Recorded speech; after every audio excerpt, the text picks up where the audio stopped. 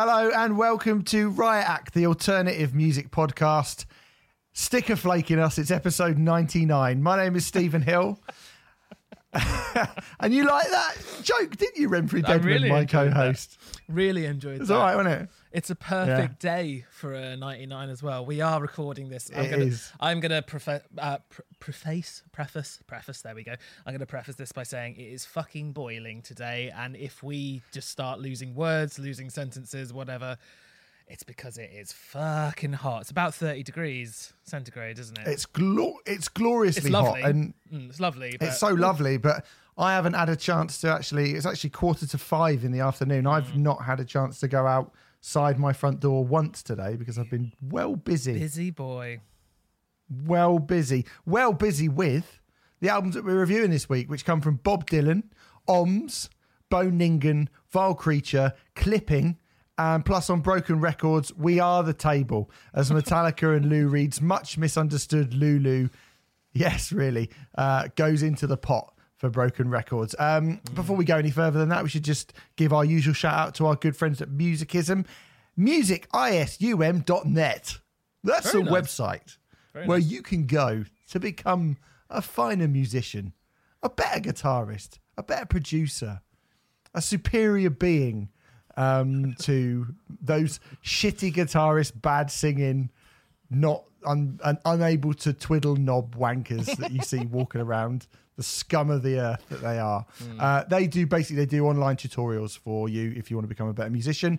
Go over there. I think they're still doing that new one for guitarists with advanced scales and chords. I think they'll continue doing that forever, as far as I'm aware. If you want to improvise, I brought this up due to the improving your improvisation, which I think is something which we're going to be talking about quite a lot on this week's show. You can also get 25% off if you're listening, Lars. When you put the code Riot in capitals in the checkout. Anyway, that's Musicism. We should also do the old Patreon sting as well. You know how it goes, guys. Patreon.com/Riot Act podcast. Sign up for the £5 tier. You get 2 classic album podcasts a month. This coming Monday, if you're listening to this podcast today, it comes out, you're going to get another double. We've done another double up tag team 2-album classic album series on an artist. Mm-hmm. That artist, I can reveal, are Queens of the Stone Age, Renfrew. You picked both their self-titled debut record and their brilliant follow-up, Rated R, to go into the classic album vault. And we also got Mr. Adam Valley of the Audience Please podcast, who's a Queens of Stone Age super fan, to come in and chat with us about him as well. He really is. I did quite a lot of extensive research on it, but he did fill in a couple of gaps as well. It was good fun, wasn't it? I've not edited it yet, and I'm not going to lie, Steve, I'm not looking forward to that because it's going to be a bit of a clusterfuck. But it will sound amazing when you guys hear it on Monday. I promise you. Yes. Yeah. It was good. He's seen Queens of Stone Age 35 times. He said it was around 30 times, something like that. Yeah, I was about to say too many times. I mean, no, that's fine. There's more times than I'd want to see them, to be honest. I would see them 20 times until about 2005, then maybe once in the last 10 years, and I'd sort of be all right with that. I think I've seen them about 6. I'd like to see Queens more. When they're good live, they're absolutely terrific, as we discussed. But yeah, I would watch them again right now, actually, particularly after going into those 2 records. I mean, I don't know how heavily they lean on those 2 very, very good records. They play Rated R. I'd say they tend to play 4 songs from Rated R, 2 songs from Self-Titled would be a rough guesstimate of what they tend to do these days. Really? Okay. I thought maybe they might not play anything from the Self-Titled, apart from the occasional Regular John. They do Regular John fairly often, and Avon's quite regular as well. Okay, yeah. Regular John on the regular. Didn't even anyway, that's the kind of great banter you can get over at patreon.com/Riot Act podcast. Slightly forced banter, but yeah, sure. Yeah, that's exactly what I mean. Slightly forced banter. Speaking of being slightly forced to do something, Renfrew, you wanted to talk about Dizzy Rascal and Piers Morgan, didn't you? Well, now I'm not sure if it is a good idea that I wanted to talk about this because... No, we're going to have to talk about it anyway. I massively got the wrong end of the stick. Well, should we tell people what this is about first, in case they don't know? Okay. Yeah. So now, much to my great shame and embarrassment, I watch Good Morning Britain pretty much every day. Oh, and I don't know when that started. I think it was my ex-wife used to put it on in the bedroom and I've just got into that kind of, Pavlovian response to when I wake up in the morning to turn the telly on, and it's usually on ITV. So I've seen Piers Morgan going too much. off on one far too much. And I'm not a fan, I've got to be honest. Neither am I, to be clear, before we go into this. I don't trust this new, hey guys, let's make the world a better place. I don't trust this new guy, by the way, because he's made an entire career out of sort of piggybacking whatever big cause is going to get the most people going. Piers Morgan tells it how it is. So I don't really listen to what he has to say. I've disagreed with him and agreed with him on things, but mostly I just go, whatever, mate. You're just a fucking hack. Same. A hack, a literal hack as well, not just a hack in a journalistic sense, but in the phone sense as well. A literal hacker. So fuck Piers Morgan, basically. Yes. Although saying that, I watch him every day and I go, what a cock. He was on telly the other day, and Dizzee Rascal came on to talk about the new bunch of drive-in gigs that are going to be happening throughout the country, featuring, amongst others, Skindred, and obviously Dizzee Rascal, which, as an idea, could be a laugh, Renfrey. Could be a laugh if you got a car. I'd rather pulling that. Up. Yeah, I'd rather that than nothing. I'm not convinced I'm going to go to any of them because I don't own a car.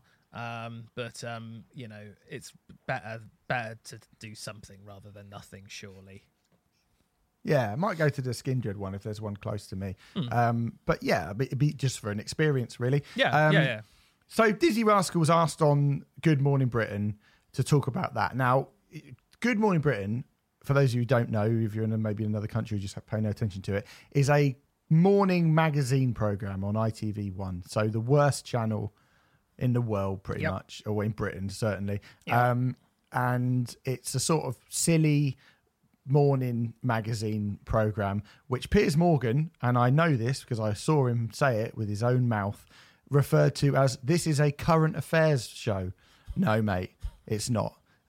Just in the same way as Hollyoaks isn't Greek tragedy, you are not a current affairs show. That's a very good comparison.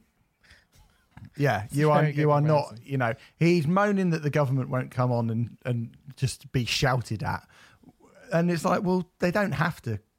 As much as the government have been pathetic recently, I don't really see why you would agree to go on and just have some sort of ham-faced man shout at you for ages. I don't think you should have to do that on some rubbish TV show. They're not refusing to go on Question Time or Newsnight or anything like that, or any of the other other news outlets are available. Obviously, they're not refusing to talk to anyone. They just don't want to talk to Piers Morgan. Quite. I can understand that.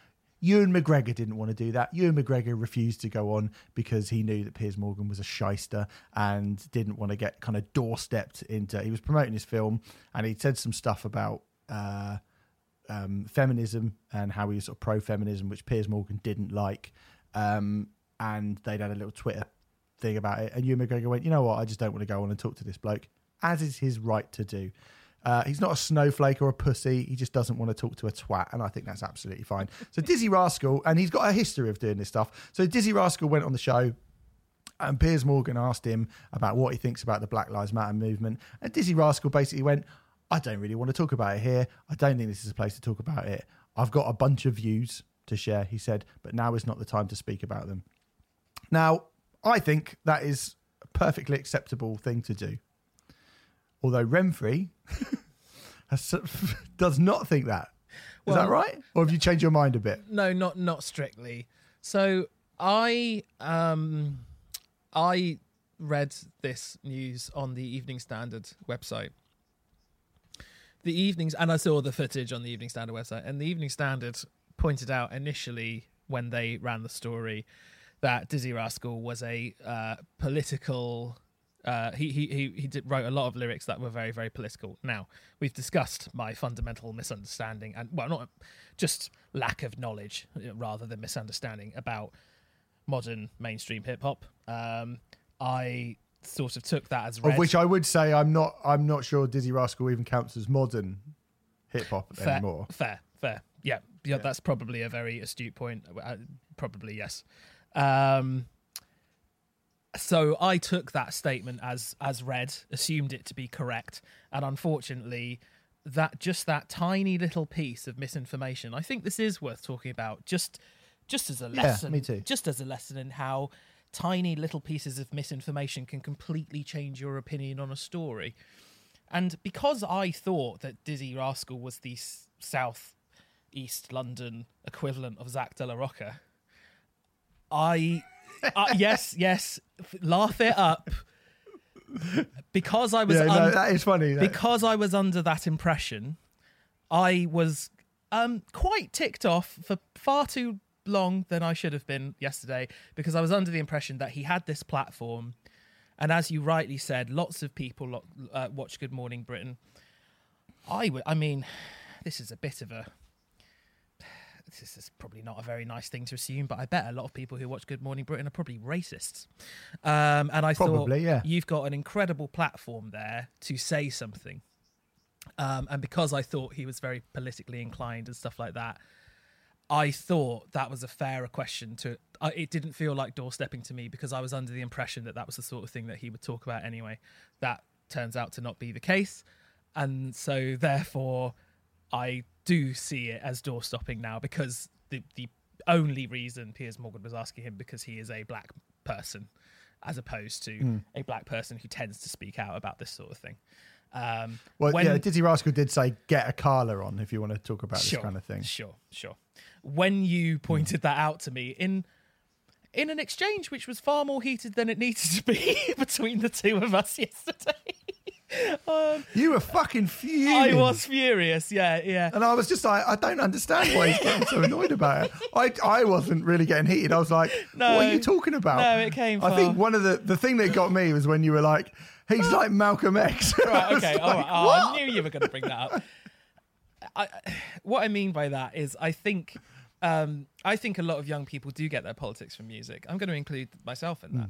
You know, and actually Stormzy would be the one. If you just said about Stormzy, I would have gone fine. So I get the point. Yeah. So that's so and under the knowledge of thinking, I just assumed you'd heard the song Bonkers and thought, like, yeah, fine. Do you know what I mean? Fine. Anyway, look, hey, I was wrong, but I was wrong because of a national newspaper's silly mistake.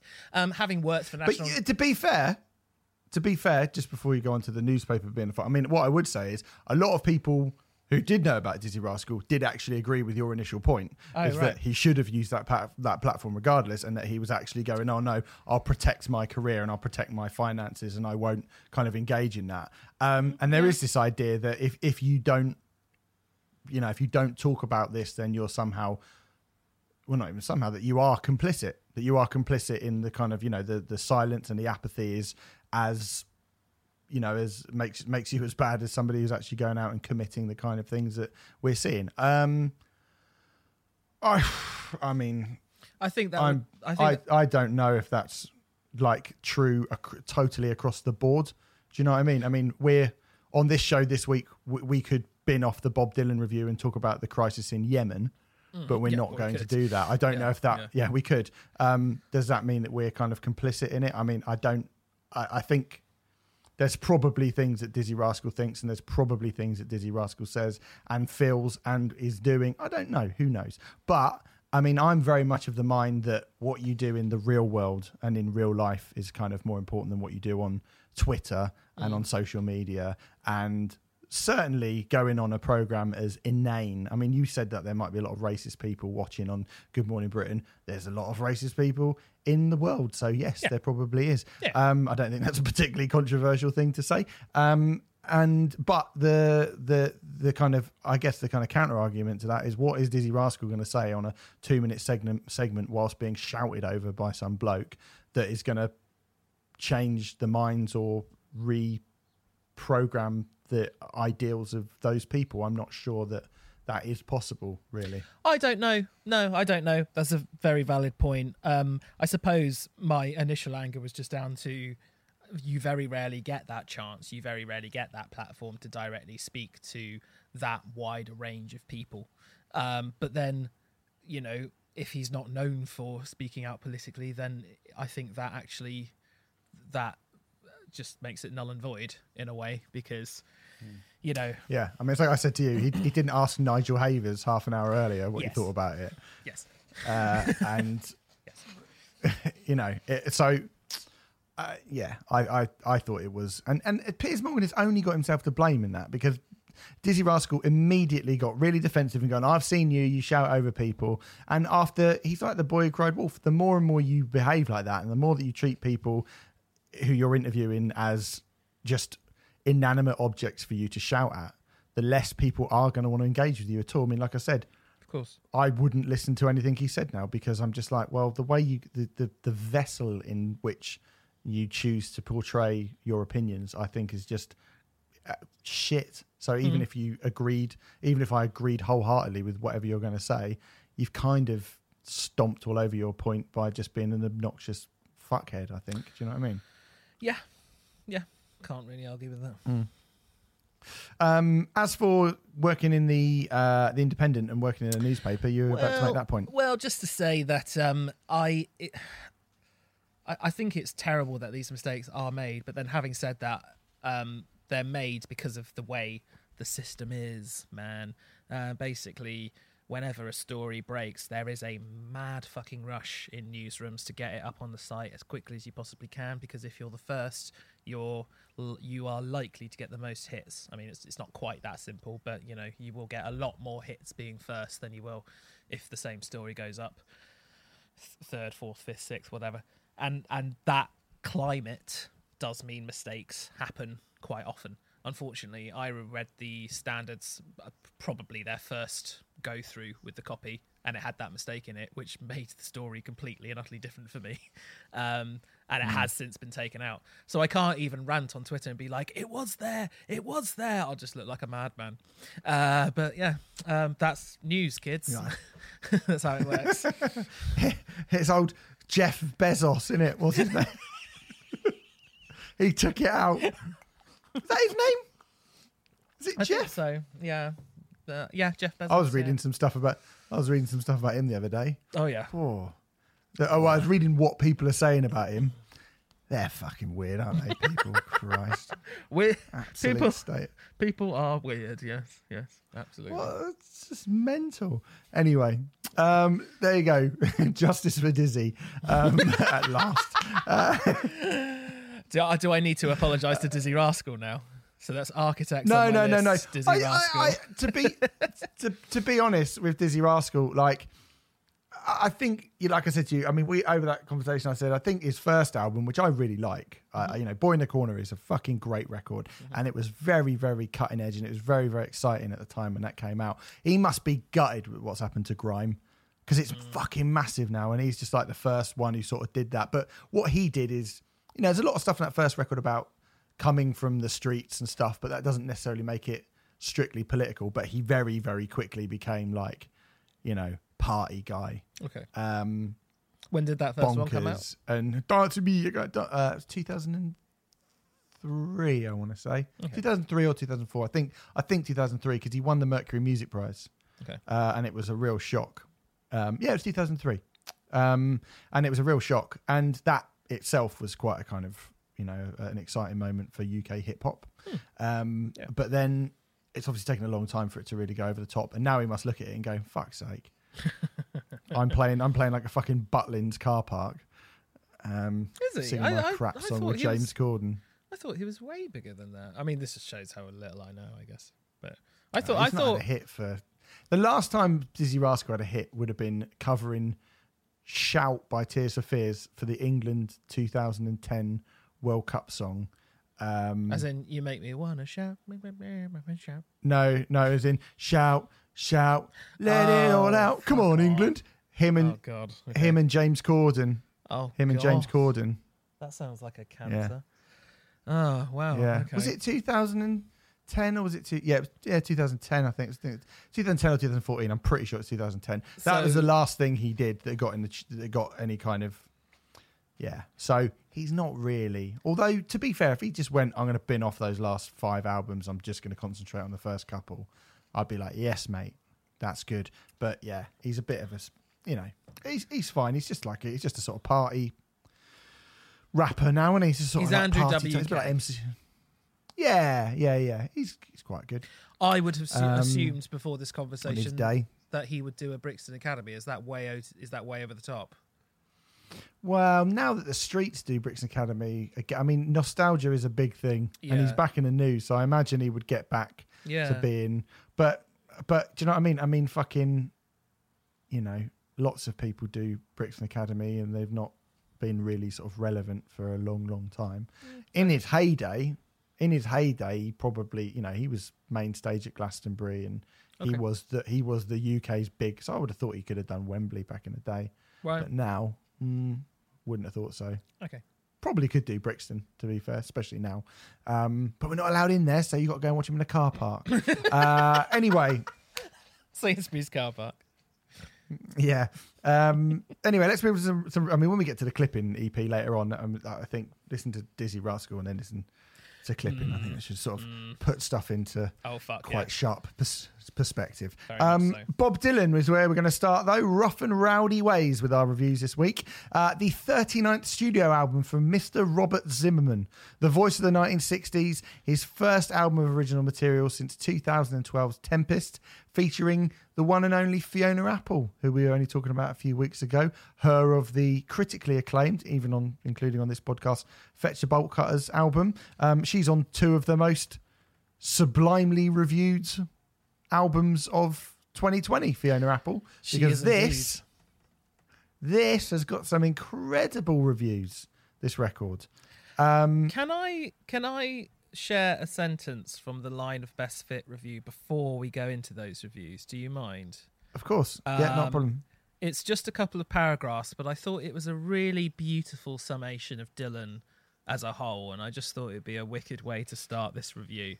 So it says, look close enough and you'll know him better than you've ever known anything in your life. But the more you look, the more you find. Bob Dylan has not meant the same thing to anybody or anyone since at least 1965, and people born that year could ostensibly be great-grandparents in the next few years.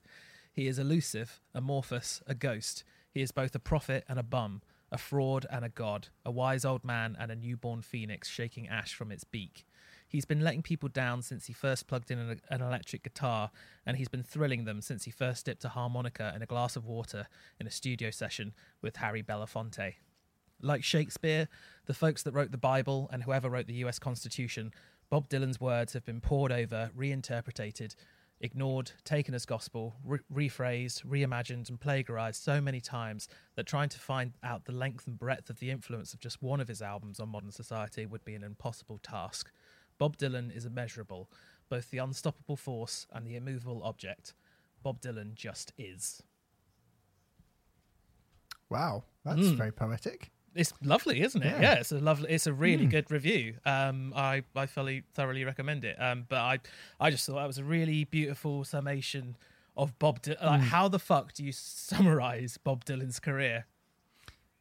It's very difficult, but they've done a very good job. Yeah.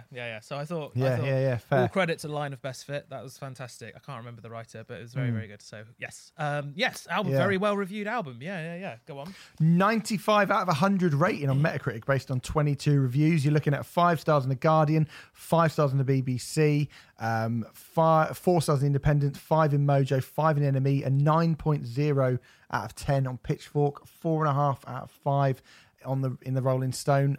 Just basically it has been hugely loved. It feels like by the critics. Feels like a good time now on this podcast and now in the year actually to just have a quick look at that top 10 on Metacritic. Other artists sitting pretty alongside Mr. Dylan in the top 10. We've got Fiona Apple, who's still at number 1 with a score of 98. Mm-hmm. Run the Jewels is 4th with a score of 91. And Phoebe Bridgers, just despite being a week older, so is number 6 on the list with a score of 90. Really? Mm-hmm. Yeah. Wow. So, okay. All right. So yeah, and those quite a good year. Yeah, not a bad year at all. I mean, there are plenty of other stuff that we've covered and things that are in the top 100. But yeah, it's interesting. Like firm favourites of ours, Code Orange, for example, you have to go down to around about 30 for Code Orange. I think I can't remember exactly where it is. Well, that's because a lot of people who don't like. There's that shitty Pitchfork review from the bloke who's just like, they've got choruses now. Well, also, Code Orange whatever. isn't for everyone, is it? So I don't think it means all that much, to be honest. No. It's just an interesting thing to look at, I think. Saying that, though, I've not really listened to a Bob Dylan album for a long, long time. Not a new Bob Dylan album of original material. I couldn't actually tell you what the newest Bob Dylan record that I heard was. It would probably be one from the 1980s. I definitely did have a little listen to his Christmas album. Yeah, that came out a few years ago, which was kind of dross, unlistenable dross. Yeah. Really, really bad. So, and to be honest, the 80s stuff that I did hear, that's not a great period, particularly as we discussed on Broken Records. It's not a great period. No. I've said it a whole bunch of times about how big I think Bob Dylan's probably my mum's favourite ever artist. And I, as a child, was subjected to Blood on the Tracks and Blonde on Blonde and Desire quite a regular basis, probably at too young an age for me to really understand what was going on in any of those songs. But so she likes 70s Dylan in the main. Yeah, that's all those were her 3 favourite. Yeah, Blood on the Tracks is her favourite one. Yeah, I think Blood on the Tracks is 74. This is off the top of my head, so don't quote me on this. But I think they're all Blonde on Blonde might be 69, but they're all more or less 70s. Funnily enough, my favourite era. Yeah, that's her sort of. My favourite era is just before that. But she likes when he plugged in. She likes, the post Judas stuff. If that's the case. Yeah. I'm a bit of a kind of greatest hits man with Bob Dylan as away from those records, to be honest. Yeah. I think I've probably given every album up to. I say every album, probably every other album up to about 1987 a go at some point or other in the last maybe 12, 13 years. Do you have a favourite? But I think Desire's my favourite, actually. Nice. Good choice. I like Bringing It All Back Home. It's my favourite. Yeah, that's good as well. Yeah, I think Desire is... I was actually thinking about this today because if you'd have asked me a week ago, I probably would have said... Blonde on Blonde, but I actually listened to Desire. I think it's fucking great. But yes, my point is, there are probably people who could talk to you about all 39 Bob Dylan studio records. I'm going to fess up and go, I'm not that guy, I'm afraid. No, I'm not either. But I do have a little bit on you in that the last Dylan album I heard was Modern Times, which I believe is 2006, and I thought it was quite good. And I also heard his album before then, Love and Theft, from 2001, because I actually went to see him on the Love and Theft tour, which I have discussed. I remember you saying. Yeah, not too long ago. I assume we discussed it when we did Self Portrait on Broken Records. Not a great gig, but yeah, I did listen to Love and Theft in preparation for it, and I don't think I appreciated it all that much at the time. It was released September 11th, 2001, Love and Theft. Ah, right. Yeah. Same as Bleed American by Jimmy Eat World. I believe so. Yeah. I prefer Bleed American. But Q Magazine wouldn't say that. But yeah, but those albums are well regarded, for sure. They are definitely well regarded. They were very well reviewed. Love and Theft is not far off the score of this one. And I think Modern Times isn't far behind Love and Theft. So, but certainly this one has been reviewed very, very, very well.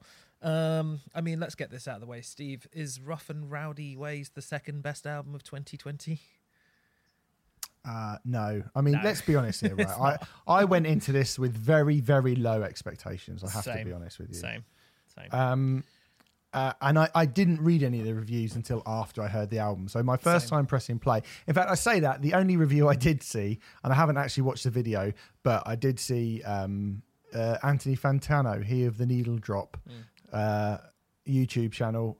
He doesn't like it. He said it was rubbish. Right.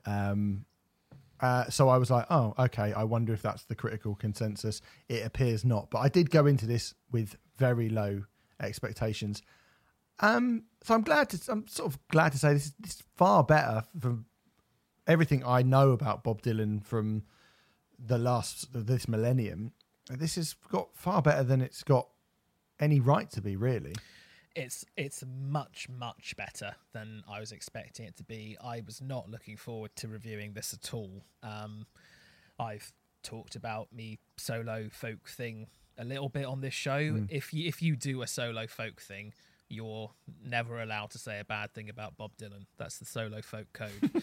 I mean, I'm being facetious, but no, like I've got a hell of a lot of respect for him, and I didn't want to come on here and be like, Bob Dylan's rubbish.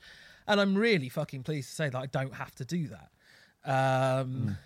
I think, just as an aside, anyone that goes, Bob Dylan's rubbish, is a prick. Do you know what I mean? Like we've I know you are, though. You are being a prick. Like, I mean, that's what Simon Cowell thinks. Yeah, so you don't want to be that guy, surely. Bob Dylan's one of the, like, you've already spoken. He said on the X Factor, he's like, Bob Dylan's rubbish. If I had 10 Bob Dylans to work with, I'd never sell any records. And it's like, well, Bob Dylan sold loads of records, you fucking idiot. Maybe you don't get Bob Dylan to sing, like, Hit Me Baby One More Time. Maybe that's a good idea, Simon. Simon, you fucking pillock. Right. So I've probably just cut what you said before then, but it was a lot worse than Pillock. But let's go with Pillock. Yeah, it Pillock. was. Yeah. Yeah, thanks. Probably, I hope you fucking have. Anyway, So leaving it in now. I'm not. yeah. No, don't. But you know, it's like we've had this thing before, haven't we? Where we talk about people who slag off the Beatles, and we've had this thing before where we talk about people who slag off various kind of big artists and go that they're rubbish, whilst like wearing a fucking Terror t-shirt or something. And you're just like, you're crap at listening to music. You're not very good at it. So let's just skim this right now. Like, if you're going to be one of the, I listen to new Bob Dylan album, he's rubbish. No, he's not. But he is still open to some level of criticism. Quite. Yes. Which it does seem that most of the music press has forgotten. Because the praise they've lavished. I do agree in some cases. We'll get into it. I do agree. There's some stuff on this record which I really, really like. I really, really do. And I'm really pleased to say the biggest relief for me by far, I think, is that this is a veteran artist who I respect releasing something that isn't embarrassing. Even when this album's at its worst, I never think it's embarrassing. I'm never like, oh, Bob, what are you doing? No, it's true. Which is comforting.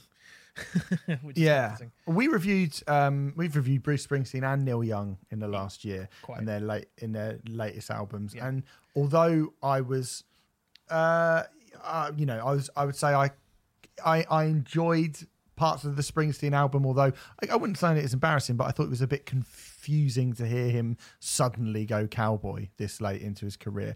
I mean, fair enough, he's done so many things, he might as well try it. But it didn't really work. It wasn't embarrassing, but it didn't really work. Neil Young, on the other hand, was much more kind of more of the same. And you think, well, there's far more records out there that you've done that would be superior to this. And I think luckily this sits right in the middle of those two things, where it's not exactly the same as what you, when someone says to you Bob Dylan, what pings into your head, or the sound that pings into your head, is not necessarily the sound that this album is, but it's not just more of the same either, and it's not just, so it's not more of the same, but it's not so much of a deviation that you go, it doesn't really work. Well, I think 90% of people, when they think of Dylan, think of the folk era, Mr. Tambourine Man, Masters of War, blah blah blah. Dylan, I would say that Dylan has been in this crook for at least the last 20 years. I would say, and I'd say now he's a blues guy. Most of what this is blues. And I have to say, I mean, I've never been a massive fan of Dylan's voice post motorcycle accident, really. But what is really, really cool to hear on this record is that far more grizzled Dylan voice he's really grown into, because now he is, you know, an elderly gentleman. It really works in a more of a sort of Tom Waitsy kind of fashion, I think. Dylan's voice. It's funny, you've touched on something I think is, you know, that I've put, like, Bob Dylan doesn't sound too bad vocally. Quite. In fact, I've put his grizzled tones often suit this music rather well. Absolutely. There's something like, there's a kind of louche barroom feel to this. Yeah. Which I really like. You can imagine walking into some sort of dive bar in the sort of the Midwest of America and some old band playing in the corner and it just feeling really, really cool. And it's got that sort of vibe to it. I mean, obviously you would know better than me about what he's been doing over the last 20 years. I genuinely couldn't really say. But like you said, I do think of, you know, that kind of lo-fi folk harmonica-y thing, which is not this at all. No. This is cool. Americana, but it's not quite that folk thing. And I think, I mean, again, just to pop back to that Consequence of Sound review very quickly, they said Dylan's sandpaper voice, which has let him down on occasion, sounds better here than it did a decade ago. And I completely agree. I think that's a very good observation. I think he still occasionally sounds a little bit drunk, which he has suffered from quite a lot later on in his career. I mean, mate, that gig, I think he might have been drunk. But on this record, it's kind of endearing when he sounds a bit drunk rather than worrying. You're not going, oh, Dylan, did you have too many whiskeys last night? Oh, fuck, what's going on? But it's like an endearing uncle on this one. I don't know. There's something about it which is a little bit different, but that's the only way I can put it. I never found it kind of embarrassing or awkward or like oh god, it is like not once, and I really expected to. I was looking out for it as well. And it's a long fucking record, this. 10 tracks. It is, yeah. 70 minutes and 33 seconds, which was another reason why I was dreading this. Yes, so we should say the album was actually released. This is a double album to all intents and purposes. So it was the second disc if you buy it in disc format. I mean, who does? But if you were to buy it in disc format, the final song, Murder Most Foul, is the entirety of the second disc. So this is a double album to all intents and purposes, but just with one song. It's actually the second part. It's remarkably similar to what Nick Cave did last year with Ghosteen. It's not quite the same, but it's you know, that was a double album which technically could have fitted on one CD if he'd wanted it to, but he wanted to separate. I think it was the last 3 tracks with the Ghosteen record. I can't remember now. Yeah, it was 3. Yeah. But it's a similar sort of vibe to that. And actually, there's a sort of... This feels quite Ghosteen-esque to me in a lot of other ways. To be super clear, right from the start, this is not the quality of Ghosteen at all, because that record is truly phenomenal.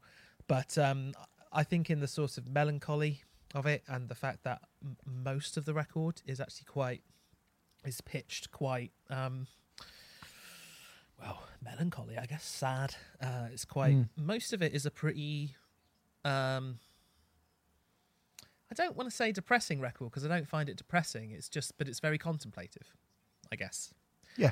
I think that's fair. Yeah. I mean, I think... I think that... Should we save Murder Most Foul for the end, or should we talk about it now since we just mentioned it? I mean... Let's save it for the end. Okay, fine. I mean, yeah, you know, it starts off fairly, I mean, definitely not upbeat, but it certainly gets more reflective and a little bit slower as the record goes on, when you get to kind of crossing the Rubicon being one of them. Well, I was going to say, I mean, just to continue on where it starts, I really like I Contain Multitudes, which is the first song on the record. I think, I mean, he starts sort of talking about how he says, I'm just like Anne Frank and Indiana Jones and even those bad British boys, the Rolling Stones and stuff like that. And it's got I think it's a really beautiful single, I Contain Multitudes. I think it's a really, really good way to start this record. It is. In fact, I think the first sort of two or up to sort of the first three songs, I was like, this is really good. I mean, a bit long. Yes. I think that's a problem that I'm going to like flag up right now. Yeah. Because these songs don't move around that much, I question why Crossing the Rubicon needs to be 7 minutes and 22 seconds. I kind of question why my version of You needs to be 6 minutes 41. Key West, why does that need to be 9 minutes and 34 seconds? I'm not quite sure it does. I'm not really sure that it justifies its length. I definitely think most of these songs are too long. I get most fed up of it when he's just sort of riding on a kind of louche blues hook, or actually Crossing the Rubicon may well be my least favourite song. It's just a fairly dull, repetitive blues workout. I mean, it's Goodbye Jimmy Reed as well. It, funnily enough, is one of the most energetic songs on the record, and I understand why it's there and where it's placed. It's placed smack bang in the middle of the album, and you do need a little bit of pep at that point. Yeah, I actually quite like that. I think it's got some great lyrics. It's a fairly standard kind of 12-bar blues thing, and I don't. It's got a Tarantino shuffle. Is what yeah, that's fair. I personally, musically, I don't think it's anything particularly exciting, but the album definitely needs a bit of energy at that point, and it does deliver that. And some of the lyrics, like there's one where it goes, they threw everything at me, everything in the book. I had nothing to fight with but a butcher's hook. They had no pity. They never lend a hand. I can't sing a song that I don't understand. You know, I mean, some of the lyrical covers on this are fucking great. You know, he's still got it in terms of that. I think really, really, really good. What else do I like? I think the sentiment of a song like I Made Up My Mind to Give Myself to You, I mean, just in the title, it's just fucking beautiful, really, isn't it? Like, and I really like that song. I quite like him when he's sentimental on this record. Some reviews have been a little bit sniffy about the sentimental stuff. The Consequence of Sound review, actually, which I think is a brilliantly written review, but one that I don't necessarily agree with, says that it suffers from being a bit too kind of moribund and depressive and yada yada yada. But that's probably my favourite stuff on this record myself. I love his delivery on My Own Version of You. It's quite a long song, around 7 minutes or so, but if you pay attention to the lyrics, he really holds your attention, I think. And only the absolute best of the best can do that over 7 minutes. I do like that song, although I did think it was, I mean, I've got to say, I think those two songs, when I've made up my mind to Give Myself to You ended. Yes. And I looked and I was like, my God, this is only the end of the fourth track. Yeah. And we've been here for like quite 25 minutes. Yeah. And there's still another 6 tracks left. I was like, oh God. It's a little bit like Lou Reed and Metallica, isn't it? Yeah, a little bit. But the songs themselves are, I mean, again, I think I said it about Ghost Poet a few weeks ago, which is that it's quite a nice place to be. It's quite a nice place to exist in. Yeah. Like, it's not really too, oppressive. I mean, we'll talk about Vile Creature later and getting stuck in a sort of, we really here for fucking an hour. Like, oh my God. Whereas you don't really get that with this record. No, it's it's a very pleasant record to listen to. Yeah, it's a pleasant record to listen to. Having said that, I do think to make it a truly great record, to kind of justify these reviews, I think a fair old bit of snipping could have been done. Absolutely. Although that is not true for me of the song Murder Most Foul, which is ironic, really, because that's 17 minutes long, nearly. Bloody is, mate. Okay, go on. And I think it's a really great song. It's a really it's amazing because it doesn't really do anything. No. Like, it really doesn't. Musically, it stays very still throughout the entirety of it. But his vocals come in, it's like waves. The vocals come in and then they wave out. And then as that wave goes out, some sort of a musical tableau will come in and then go out again. And I actually found it really soothing, that song. And it's weird because it's quite a horrible song as well. Like lyrically, it's quite Murder Most Foul. yeah, it's quite a violent song, but it's very relaxed. It's very relaxing to listen to. Do you know what I mean? And I got kind of swept up in the story of it. And, you know, I mean, it's about the assassination of John F. Kennedy. And it does take, and it's, you know, it's one of those things that it's a sort of, it's an education as well as a song. You know, the things that it talks about are really interesting, and it makes you go, you know, when this song's finished, I'm going to look up what that reference to that place was, or who that person is, or do you know what I mean? Yeah. I think a lot of Dylan's songs do that. I think he's got an amazing power to do that. Yeah, he really does. Yeah, definitely. Yeah, I do know what you mean. I like that song. I don't like it as much as you do. But I like that song. I do think it's a bit long. It's almost 17 minutes long. It's pretty fucking long. It's very long. I personally think, and it doesn't sound like you're going to agree with this, but I personally think Key West Philosopher Pirate would have been a more beautiful ending. That's 9 minutes, so it's still a pretty lengthy composition, but one that just kept me engaged more personally than Murder Most Foul. It's got a kind of lilting lullaby-esque quality to it, I suppose. It rolls quite gently and sweetly along. It recalled to mind the brilliant "It's All Right, Ma, I'm Only Bleeding" from Highway 61 Revisited. One of the albums from that Probably. time. Yeah. Don't quote You're me looking on at that. me, and I was like, oh god, I can't remember. It's either bringing it all back home or Highway 61 Revisited. I can't remember, but that's one of my favourite Bob Dylan songs. So if he's going to recall that, then I'm going to be a sucker for it.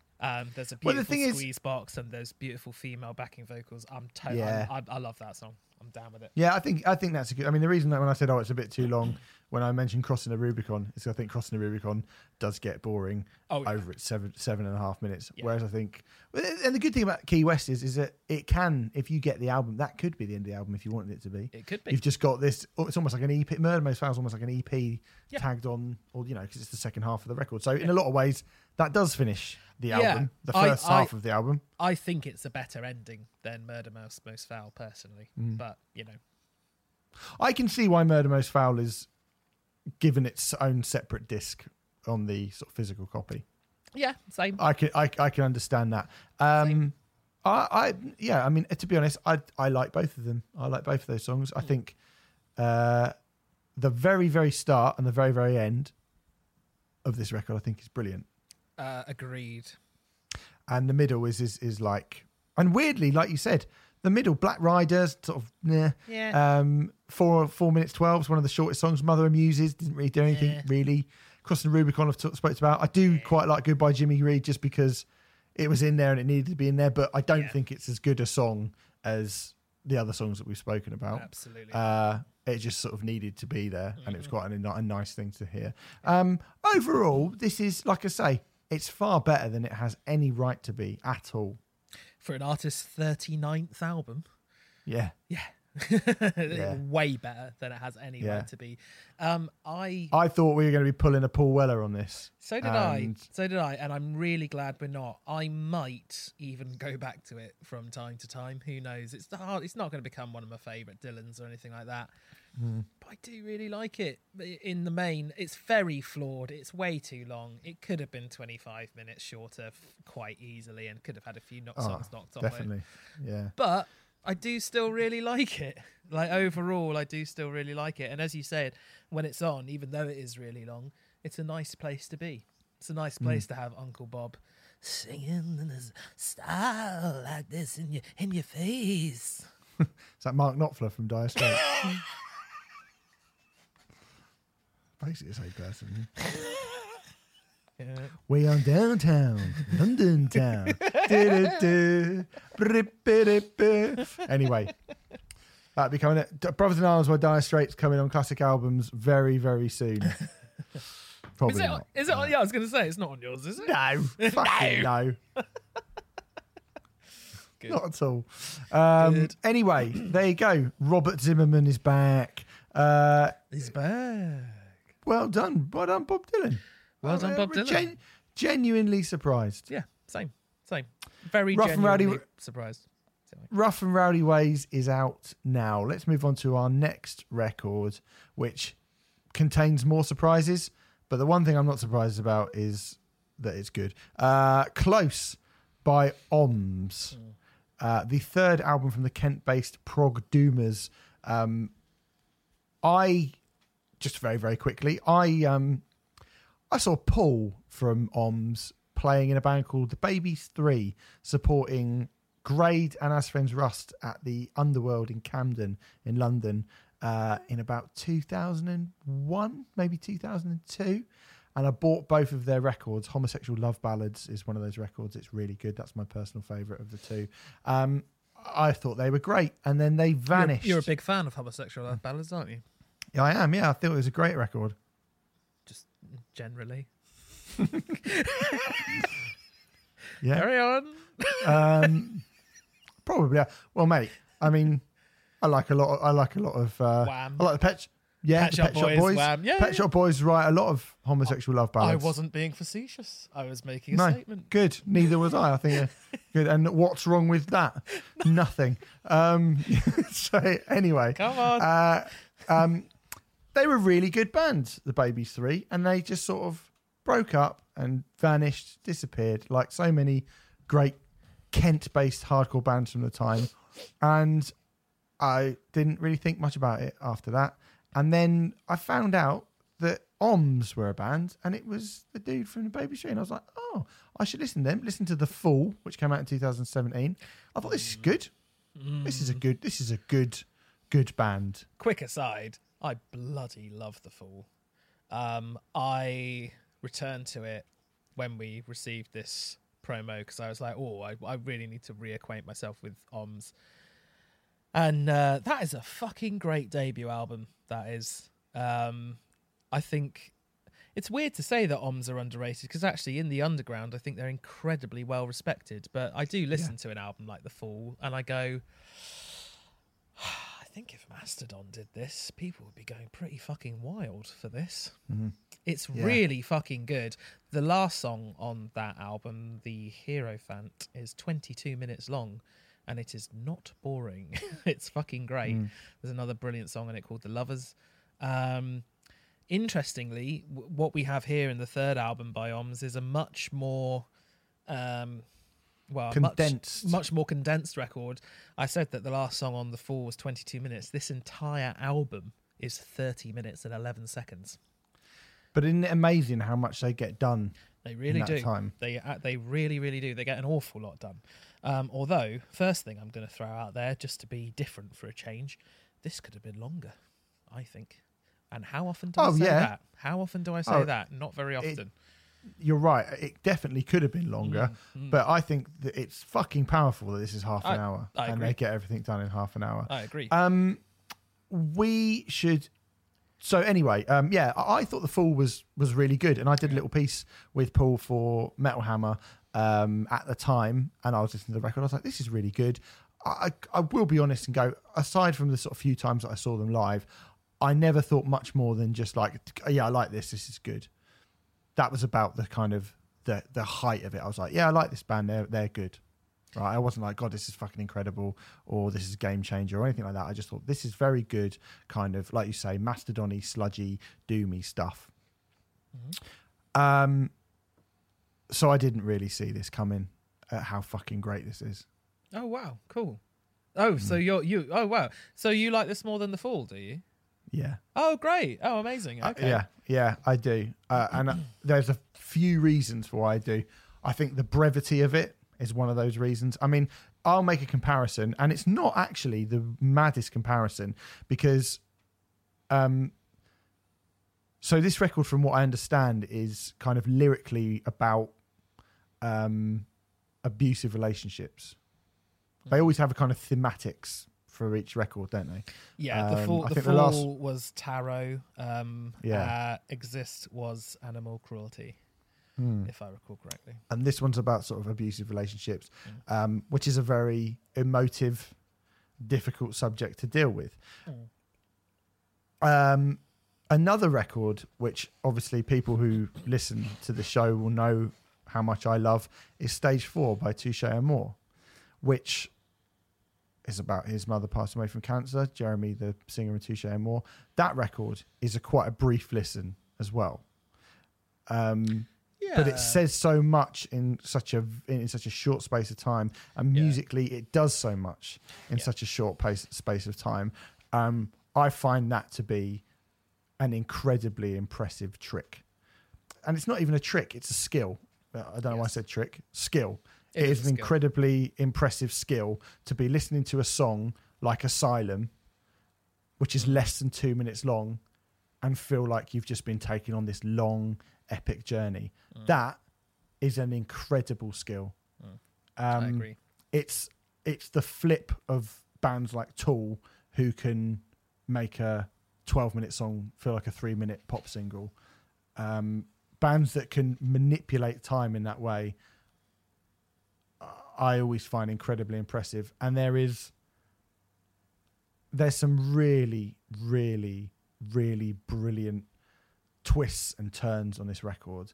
There's some really brilliant moments, and there's a whole bunch of stuff that I don't think that kind of doomy, stoner, sludgy scene takes inspiration or influence from. Absolutely. I mean, I've just mentioned Touche Amore. I'm not sure how much of Touche Amore musically there is in this, but I think there might be a little bit from that kind of scene, and that's just one tiny little element of that. So, I think this is really very, very, very good. I think just to back up what you're saying there, I mean, there's definitely a progginess to OMS, I would say. And this record still feels very proggy, very conceptual, and very dense and deep, while still being half an hour. And I think that's just another way of talking about the skill that it takes to do that. But I think there are very few progressive records which are short and sharp like this, and it is quite nice to hear one. I have to say, I think I'm really glad OMS did this, because as much as I adore The Fool, and I really like going back to it the other day, I was like, fuck, I really like this album, and I forgot how much I like this album.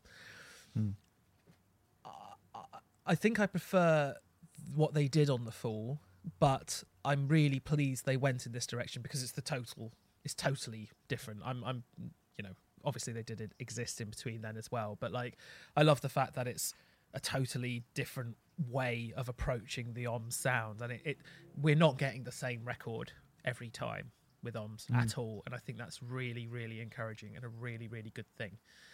So I would rather have this, which I don't like as much as The Fool, rather than part 2 of The Fool, if that makes sense. I'm not saying that very well, but you understand what I mean. Yeah. I think that makes a lot of sense. I mean, it's just for me, like, so many rock and metal bands their influences are so minuscule. Do you know what I mean? Yeah. Let's redo, and particularly from, we've spoken about the kind of doom and stoner scene, and we raved about that Elephant Tree record because it was taking from Radiohead and Pink Floyd and jazz and electronic music, and that makes that interesting. And I think on this record, you get this kind of quite a beautiful passage opens. The song opens. Yes. Which is the name of opens Alive. Sorry, not open. Opens the song Alive, and then you get this fucking really unbelievably brutally heavy, doomy riff which comes in, and then Flaming Youth, which is this kind of ethereal thing, is great. But for me, when Revenge is 9 minutes long, so it's not all short. This, nope. But it's this fucking epic song which is heavy and groovy. It's quiet. It's slow. It's brutal. It's everything. It's a banger. It's a fucking absolute rager. It's 9 minutes long, and it is that thing where it doesn't. So much happens that you don't notice that you've been sat there for 9 minutes.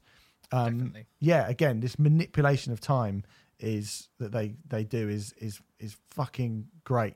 And it's got, like, I mean, I mentioned Asylum. I mean, that chant of the "Coming to take us away," that kind of sea shanty. It's almost a bit like sort of chain gang chanting.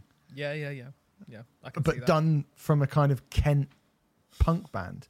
Like they haven't lost that hardcore edge, but they've added. I mean, I reviewed it for Metal Hammer, and I actually got my review up earlier, and I was like, I've mentioned Ozzy Osbourne. I mean, I think Paul's performance on it is fantastic, so good. Yeah. And I think in that I said he goes from kind of wailing early Sabbath Ozzy Osbourne to the gruff, grizzled tone of Scott Kelly and Neurosis to kind of the atonal bark of Steve Albini when he was in Big Black. It's probably the best performance Paul has achieved on a record, I would say. I think of the OMS.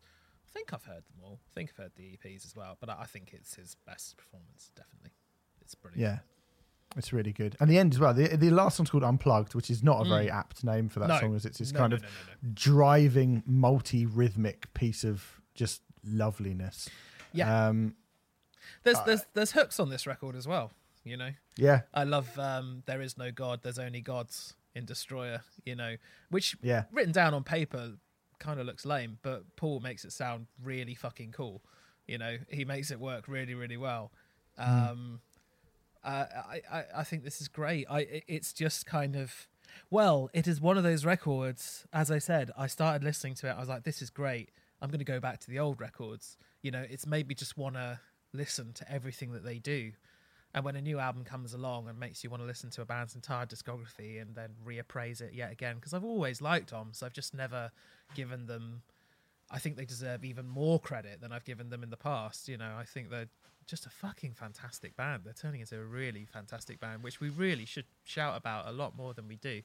I think this is the first time we've covered OMS properly, isn't it? It is, yeah. It's the first time anything's been out, I think, that we've been around for. I think Exist came out just as we became a podcast, unfortunately. I think we just missed it. But this is, you know, they've done 3 records since 2017. They're all different, but they're all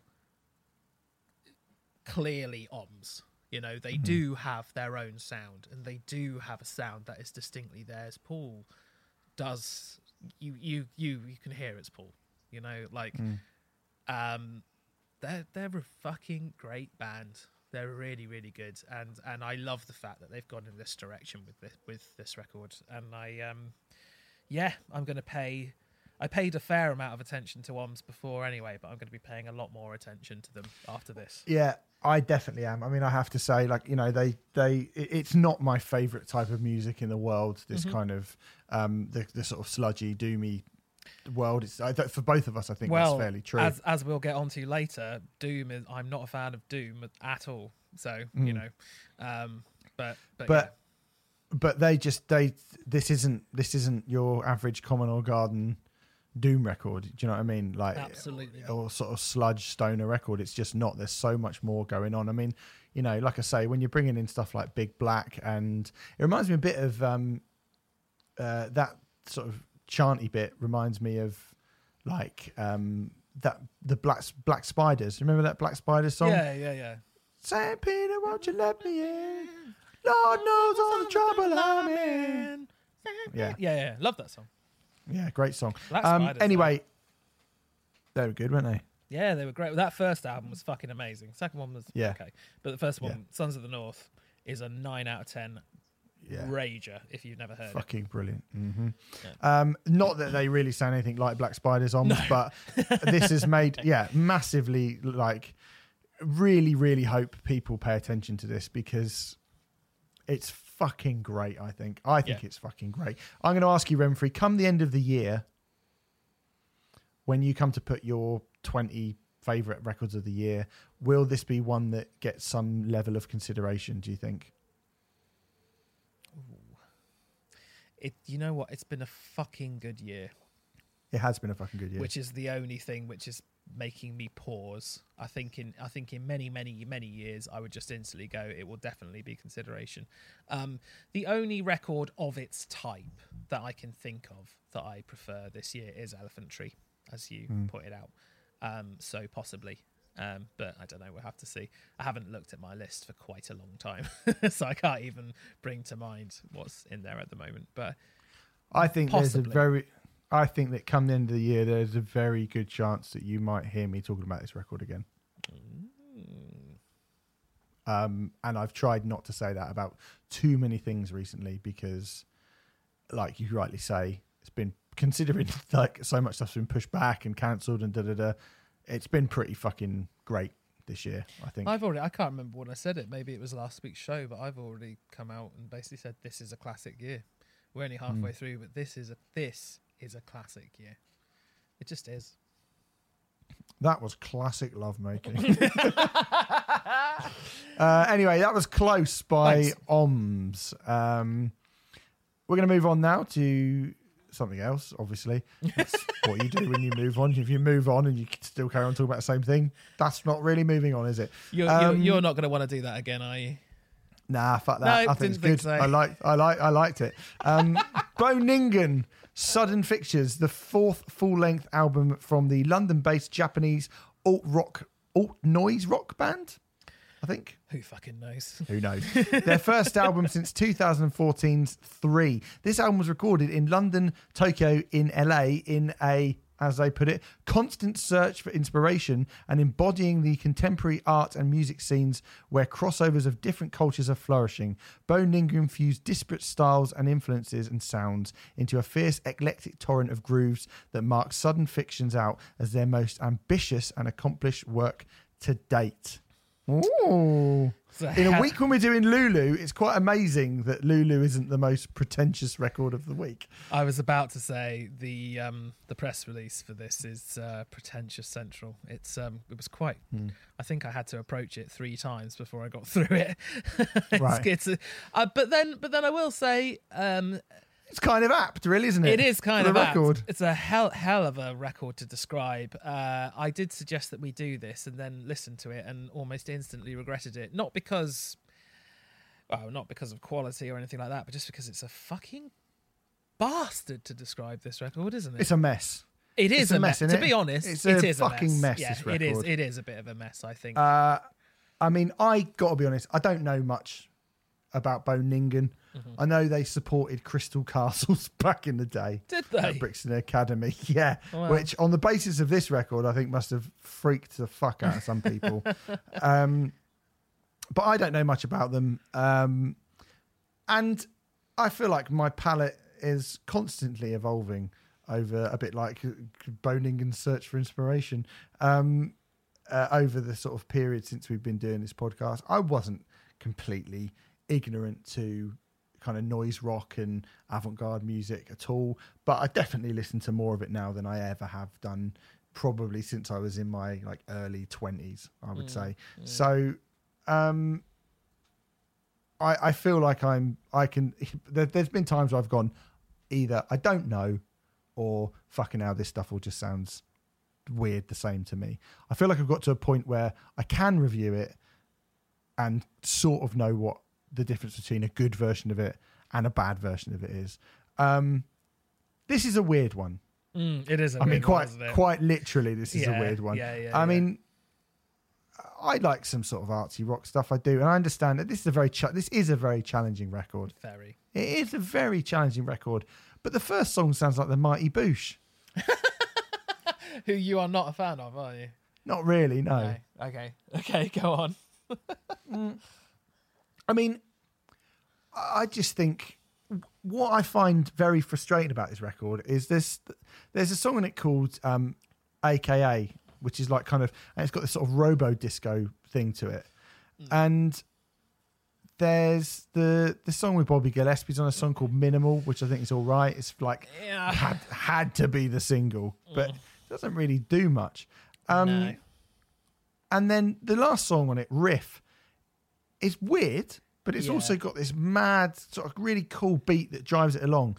And I sort of go, oh, I get this, which is what makes the completely tuneless stuff so frustrating. Because when they write a song, when they try and write a song, they can actually write some quite good songs. But so much of it is like atonal, psychedelic, spacey, 60s stuff, which just just floats straight past me and does nothing. I can't really argue with any of that. It's a very experimental album, this, isn't it? To say the least. I partly brought this in because I'm a little bit fed up, Steve, of people describing or self-describing themselves as experimental when in fact, you know, what that actually means is we do one thing over and over and over again, then right at the end we'll throw something in a little bit different, and therefore we're experimental. This is experimental. This is an experimental album, and we are sort of modus operandi has always been to bring in interesting records, and hence immediately I was like, well, look, whatever we think of this, and I wasn't sure I was going to like it, and I wasn't sure you were going to like it, but I was like, whatever we think of this, this is undoubtedly an interesting record. But as I've sort of already revealed, experimental doesn't necessarily mean good all the time, does it? No. I don't think this is a bad record. I just think it's seriously unfocused and, as you say, a bit of a mess. I admire it for sounding pretty far away from anything else I've ever heard, and I admire it for me struggling to vaguely give you any idea of what this record sounds like, because it's really fucking difficult. There is one part of the press release I'd like to read because I think it's probably the most successful way of describing what the record is like, but you're still going to be like, eh? At the end of it. But it says, Sudden Fictions is a record which is deliberately omnipresent throughout various time periods. Some may place it in the 2000s New York noise rock scene, or in the 1960s when Miles Davis steered towards electric. Some in the 2010s when Duke freed the once authentic rhythm, or in the 1950s when Stockhausen turned knobs. Others in the 1980s when Kip Horan conducted postmodern Cuban music, or the 1940s when George Louis Bajorge enclosed a universe in a book.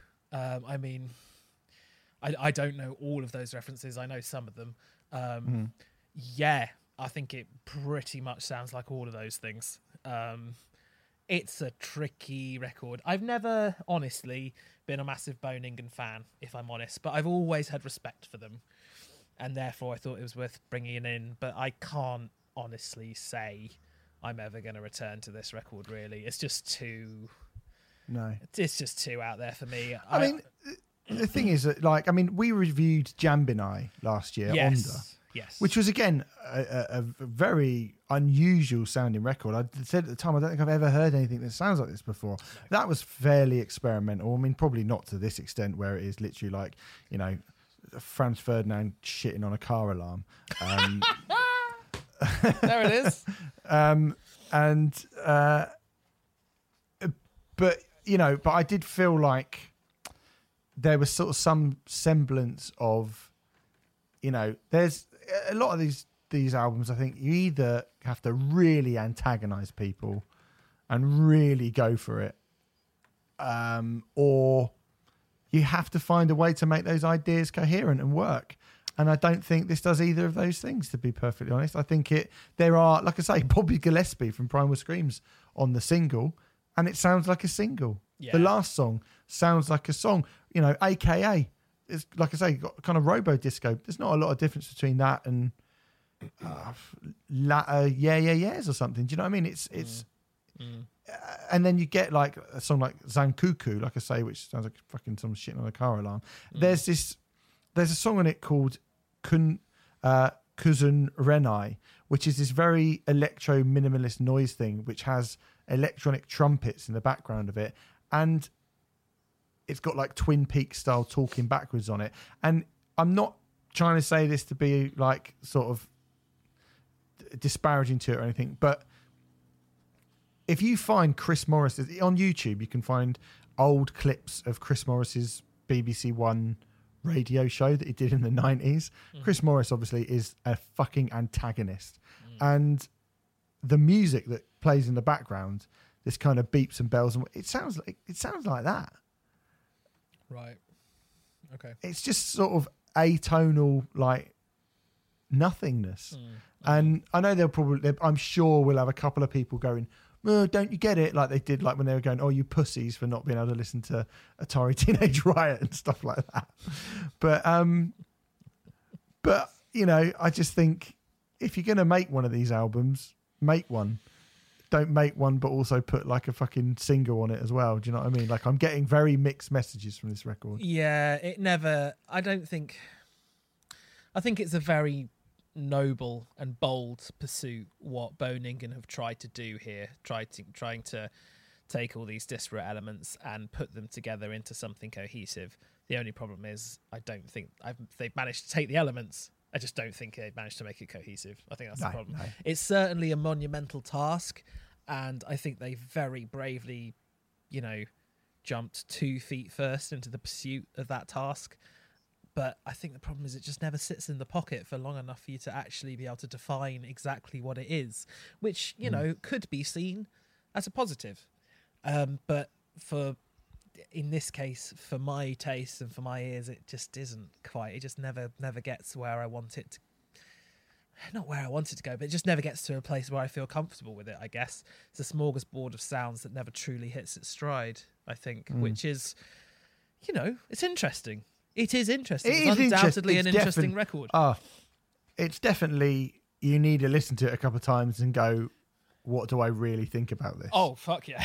yeah. And I've heard it 4 or 5 times. I'm still not entirely sure what I think of it. I've never particularly enjoyed it. So, you know, but no, yeah. But, you know, yeah. but one last thing I'll say, I fucking love the fact that stuff like this exists.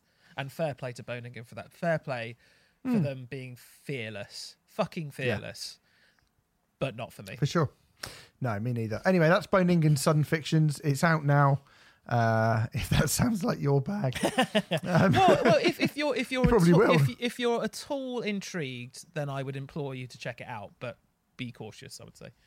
Yeah, okay. Let's move on. So the next album we're going to talk about is Vile Creature. The album is called Glory, Glory, Apathy Took Helm. It's the 3rd album from the duo who describe their music as a mix of abrasive sludge and funeral doom. So that's them doing our job for us there. Renfrey, this has been getting a fair old amount of praise, hasn't it? This actually came Vile out Creature. last week. And we had so many people asking if we were going to cover it that we sort of made the decision to give it a bash. Because there were quite a few people, weren't there, who were like, oh, no Vile Creature this week, yada, yada, yada. Yeah. So, yeah, but give it a go. I don't like Doom. No. In the main, I don't like Doom, which is kind of... I knew this record was coming out, and I kind of avoided it because I was like, I don't like Doom. But I don't really want to lay into this too much because I think ultimately it would be pretty pointless. At the end of the day, I'm not a big Doom guy, so I just do not feel like this album is for me at all, bar a few notable exceptions. Pallbearer, Elephant Tree, Mammoth Weed, Wizard Bastard. Doom just isn't my thing. It's kind of interesting. I mean, all the accusations that people tend to level at post-rock, particularly when they're trying to annoy me, aka it's slow, ponderous, doesn't really go anywhere. Even if it does go somewhere, it takes ages to get there. I would say times that by 10 for Doom, for my money. You know, that's a subjective opinion, of course, but it just, in the main, I find Doom nauseatingly, mind-numbingly dull. I can see why you would feel that. I mean, we've just been sort of speaking about a similar type of music, and there are definitely bands from that genre. I mentioned, did I mention Electric Wizard earlier? I can't remember if I did, but particularly like Electric Wizard, for example, I think are, when they're great, they're really, really great. I mean, I don't know that I need 9 Electric Wizard albums or however. No. I don't even know. I mean, they've probably got about 9. But there are a couple that I think are worth having. I think Sleep's Holy Mountain's not really a Doom record per se, but you know, that's great as well. But I have to say, I mean, I think I've probably got just about a stronger level of sort of being able to handle this stuff than you. Probably just. Yeah, I think it's a tad more your thing than it is my thing. But even you don't strike me as a like massive Doom head either. No. I mean, I tend to like the kind of the sort of what was it that Tom Dare brilliantly called it once? Sort of heroin Doom. Dope sick Doom, like sort of I hate gods and that kind of I hate that's an kind of Iron Monkey. sludgier though, isn't it? Yeah, to be fair. So but for the majority of this record, I mean, people have been really, really praising it, and for the majority of this record, I wasn't quite sure what all the praise that they were getting for was like. Really, I was like, yeah, this is a Doom record. It's sort of super heavy, super sludgy. Like I said, when I put it on the first time and it did go and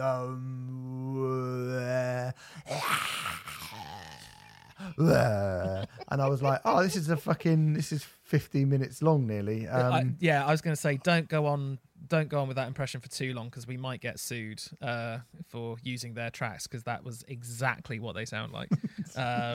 For the first half hour of this record, that is pretty much it. Sorry to say it, but it is more or less. I mean, it was murderously heavy, and yeah, I got no beef with that. Like, I was sort of sitting there and I was like, I mean, it's really sunny out at the moment. And I was like, do I want to listen to this? I just wanted to put on like Goldfinger. Do you know what I mean? And Rancid. I was like, I really want to listen to like Life Won't Wait by Rancid. And I've got someone going like, and pretty much. Setting that up thing up on Instagram the other day of me listening to the Daughters album while the song was out. I saw that, yeah. So, ignore me. It's not really the best music to listen to in the weather that we're currently in. But then, yes, as you're about to say. But then, Glory Glory comes in. Yes, please. Which is the fourth song. Yes. And suddenly, out of five, you've got this really beautiful, full-blown gang, kind of not in Gregorian chant, but almost like an operatic chant song. I can see where you're going with the Gregorian chant thing there. Yeah, I don't think that's too far off. It's sort of like a softened vocal drone, like that Sun might. It's like a vocal version of. It's like making Sun palatable with nice voices. It's a Sun/Chelsea Wolfe-esque type thing to do, I would say. And it's fucking cool. It's great. It's really fucking cool. Really, and I thought, that's cool. 6.5 minutes long. I was like, this is well done. You've done it. Brilliant. And I was like, probably you'll go back to the Doom thing straight afterwards. And they sort of do. They do and they don't. They do and they don't. But then, Apathy Took Helm. They kind of meld those two things together. And it's really powerful. Those last two tracks are brilliant.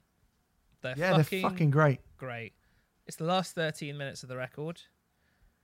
It is the thing that I moan about quite a lot in that band does, not to the same extent as, say, that was Counts Capitation last year where I was saying about that. It was, Silosis, you said it about this year as well. Yeah.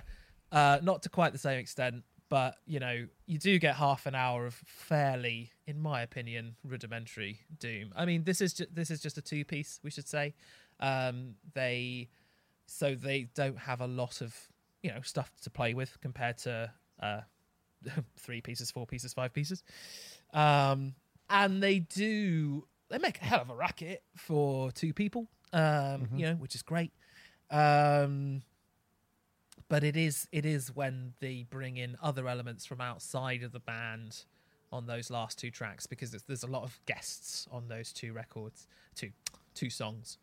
Yeah, I think I do think those songs are fantastic, fan-fucking-tastic. My only slight gripe is I think most of the elements that make those songs fantastic come from the guests rather than the 2 people in the band. Well, I mean, I do think the mixture of that really sort of soaring angelic quarrel voices mixed with that riff. superhumanly, and also it helps that underneath it there's this kind of, you don't notice it the first time, and the second time now I listened to it and I was like, that's cool as well. There's this kind of spaghetti western underneath it as well. And that's really cool. And again, it's just a little nod to something else. I think the first half of this is just what it is, really. You know, we're not in a position where we can slag off what the best fucking Doom thing is. It like, we don't really know. No, we're not really. No. But certainly for layman's or for people who are, you know, not particularly interested in that, the last sort of, 13 minutes of the record? The last 13 minutes, yeah. I think is fucking fantastic. It's astounding. The last 13 minutes is amazing. It does frustrate me to an extent and make me go, you could have done that over 45 minutes. Because I think it's bold enough and interesting enough an idea to actually be sustained for 45 minutes, personally. Obviously, I'm not saying just extend those songs so that one's 20 minutes and one's 25 minutes, but, you know, or just run with those ideas, those themes, just been a bit braver. Or come up with some other ideas. Yeah. You clearly got some ideas. Yeah, absolutely. Yeah, and they're really, really... I guess it's just that thing again of like, you know, me just wanting to say, both of us wanting to say to bands, just try being a bit more experimental. Like fucking close your eyes and jump in with both feet. Yeah, I mean, be a bit more Bo Ningen. To be honest, you know, they could probably do with Bo Ningen. Be a bit more OMS. Yeah, okay, fine. Yeah, quite. Okay. Don't be too much like Bo Ningen. Be a bit more OMS, exactly. You know, OMS really sustain your interest over that half an hour of that record to the point where when it's over, you're like, fuck, is that it? You know, in a way. That does not happen on this record because it's... you know, I'm not fed up of it by the end because the last two tracks are that good, but... fed up at the start? I wish it would get going quicker. I really fucking wish it would. Yeah, I don't want to crap on this too much. I feel like I kind of have a little bit. I don't want to crap on it too much because, like I said right at the top of this funereal Doom particularly is not my bag. It's not my thing at all. Hard, you know, it's hard work. Yeah, I mean, we've had releases from the likes of Bell Witch that people have absolutely adored. Did absolutely nothing for me. Slabdragger, people adore that band. They do absolutely nothing for me, you know. And I'd never turn around and say those bands are shit, you know, because they're not. And I'm not gonna say that about this band either. It's just really not for me until the bit where it really is for me. I can't add anything more to that. I'm going to move on. Yes, there you go. Vile Creature, Glory, Glory, Apathy Took Helm is out now. Great fucking title as well. Great fucking title. And, you know, well done for doing the brilliant thing well. Yes. Speaking of bands who do the brilliant thing well, my favourite band or my favourite album from last year, Clipping, are back.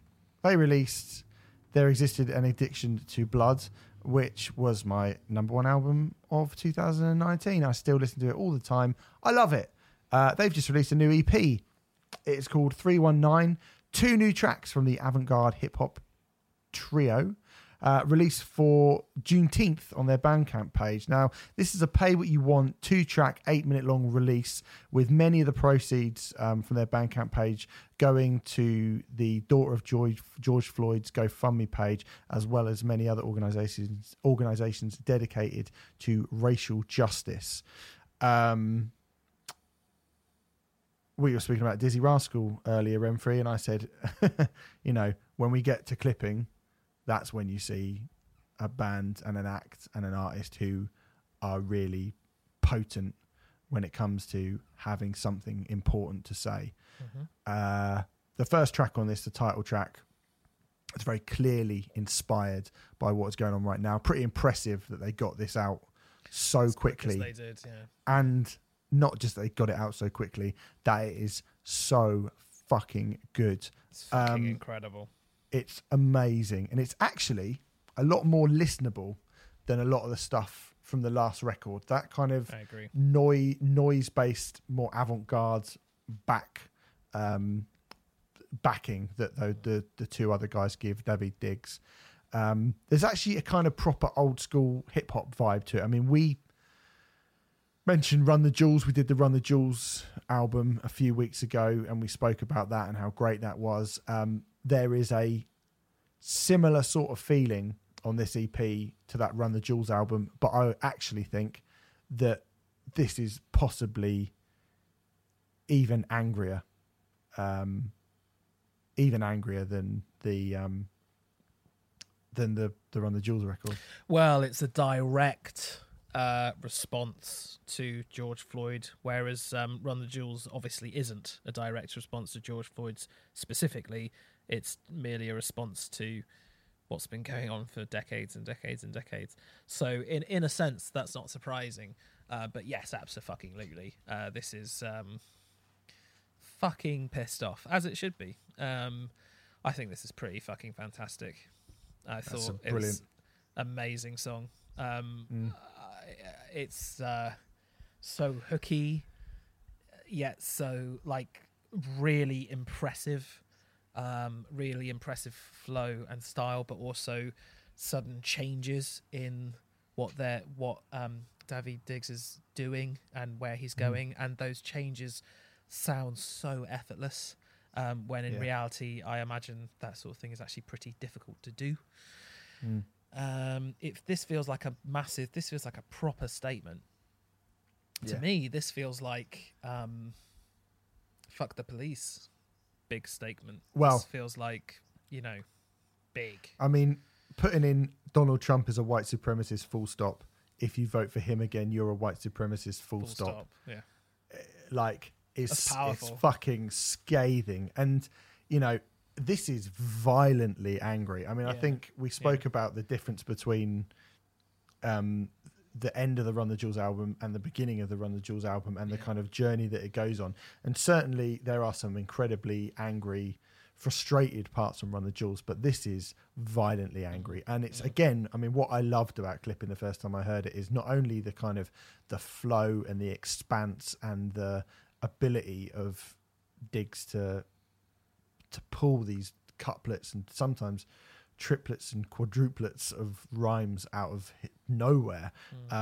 He does it in this very, very threatening, mechanical, unemotional way that he's got here as well. Like, it sounds angry, but it sounds controlled. I mean, you were talking, we were doing another podcast recently and we were talking about the idea of bands who aren't metal bands and how they control their anger in a different way. And this is very, very steady, nerveless. Like, you can imagine him with a steady hand throughout all of it.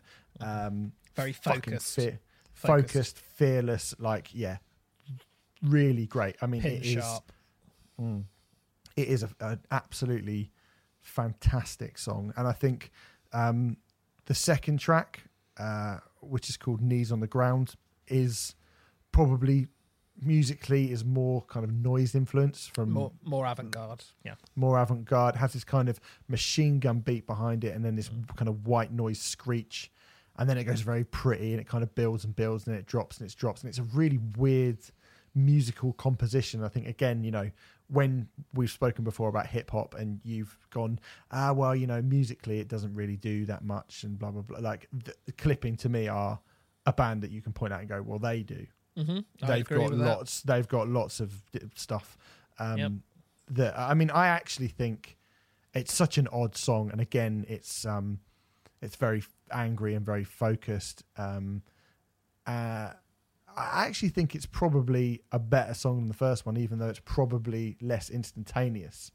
Okay, I think that I do prefer the first song, if I'm honest. But I will say, I think both songs are as powerful as each other. I just think the second song approaches it in a far less direct manner, but it's still very, very powerful. And I think that's brilliant. I think it's brilliant that over just 8.5 minutes, however long this is, they show two very, very distinct ways to get their message across, and they're both as powerful as one another. As a song, I just prefer 319, Chapter 319, but I still think they're great. They're both great. Chapter 319 is like I say, that feels like that's a banger. Banger. That's an anthem, isn't it? That's a proper anthem. Whereas I think Knees on the Ground, Childish Gambino, except it's a good song. Yeah, it's true. Whereas Knees on the Ground is much more what the album that came out last year was. Yeah. Was like, I think, much more kind of weird, avant-garde, experimental, quite stop-starty, quite, jarring in a lot of places, but no less effective. They're brilliant. In case you hadn't heard me say it before, they are fucking brilliant. They are amazing. And this song really, really fucking riled me up, actually. I think it's an amazing...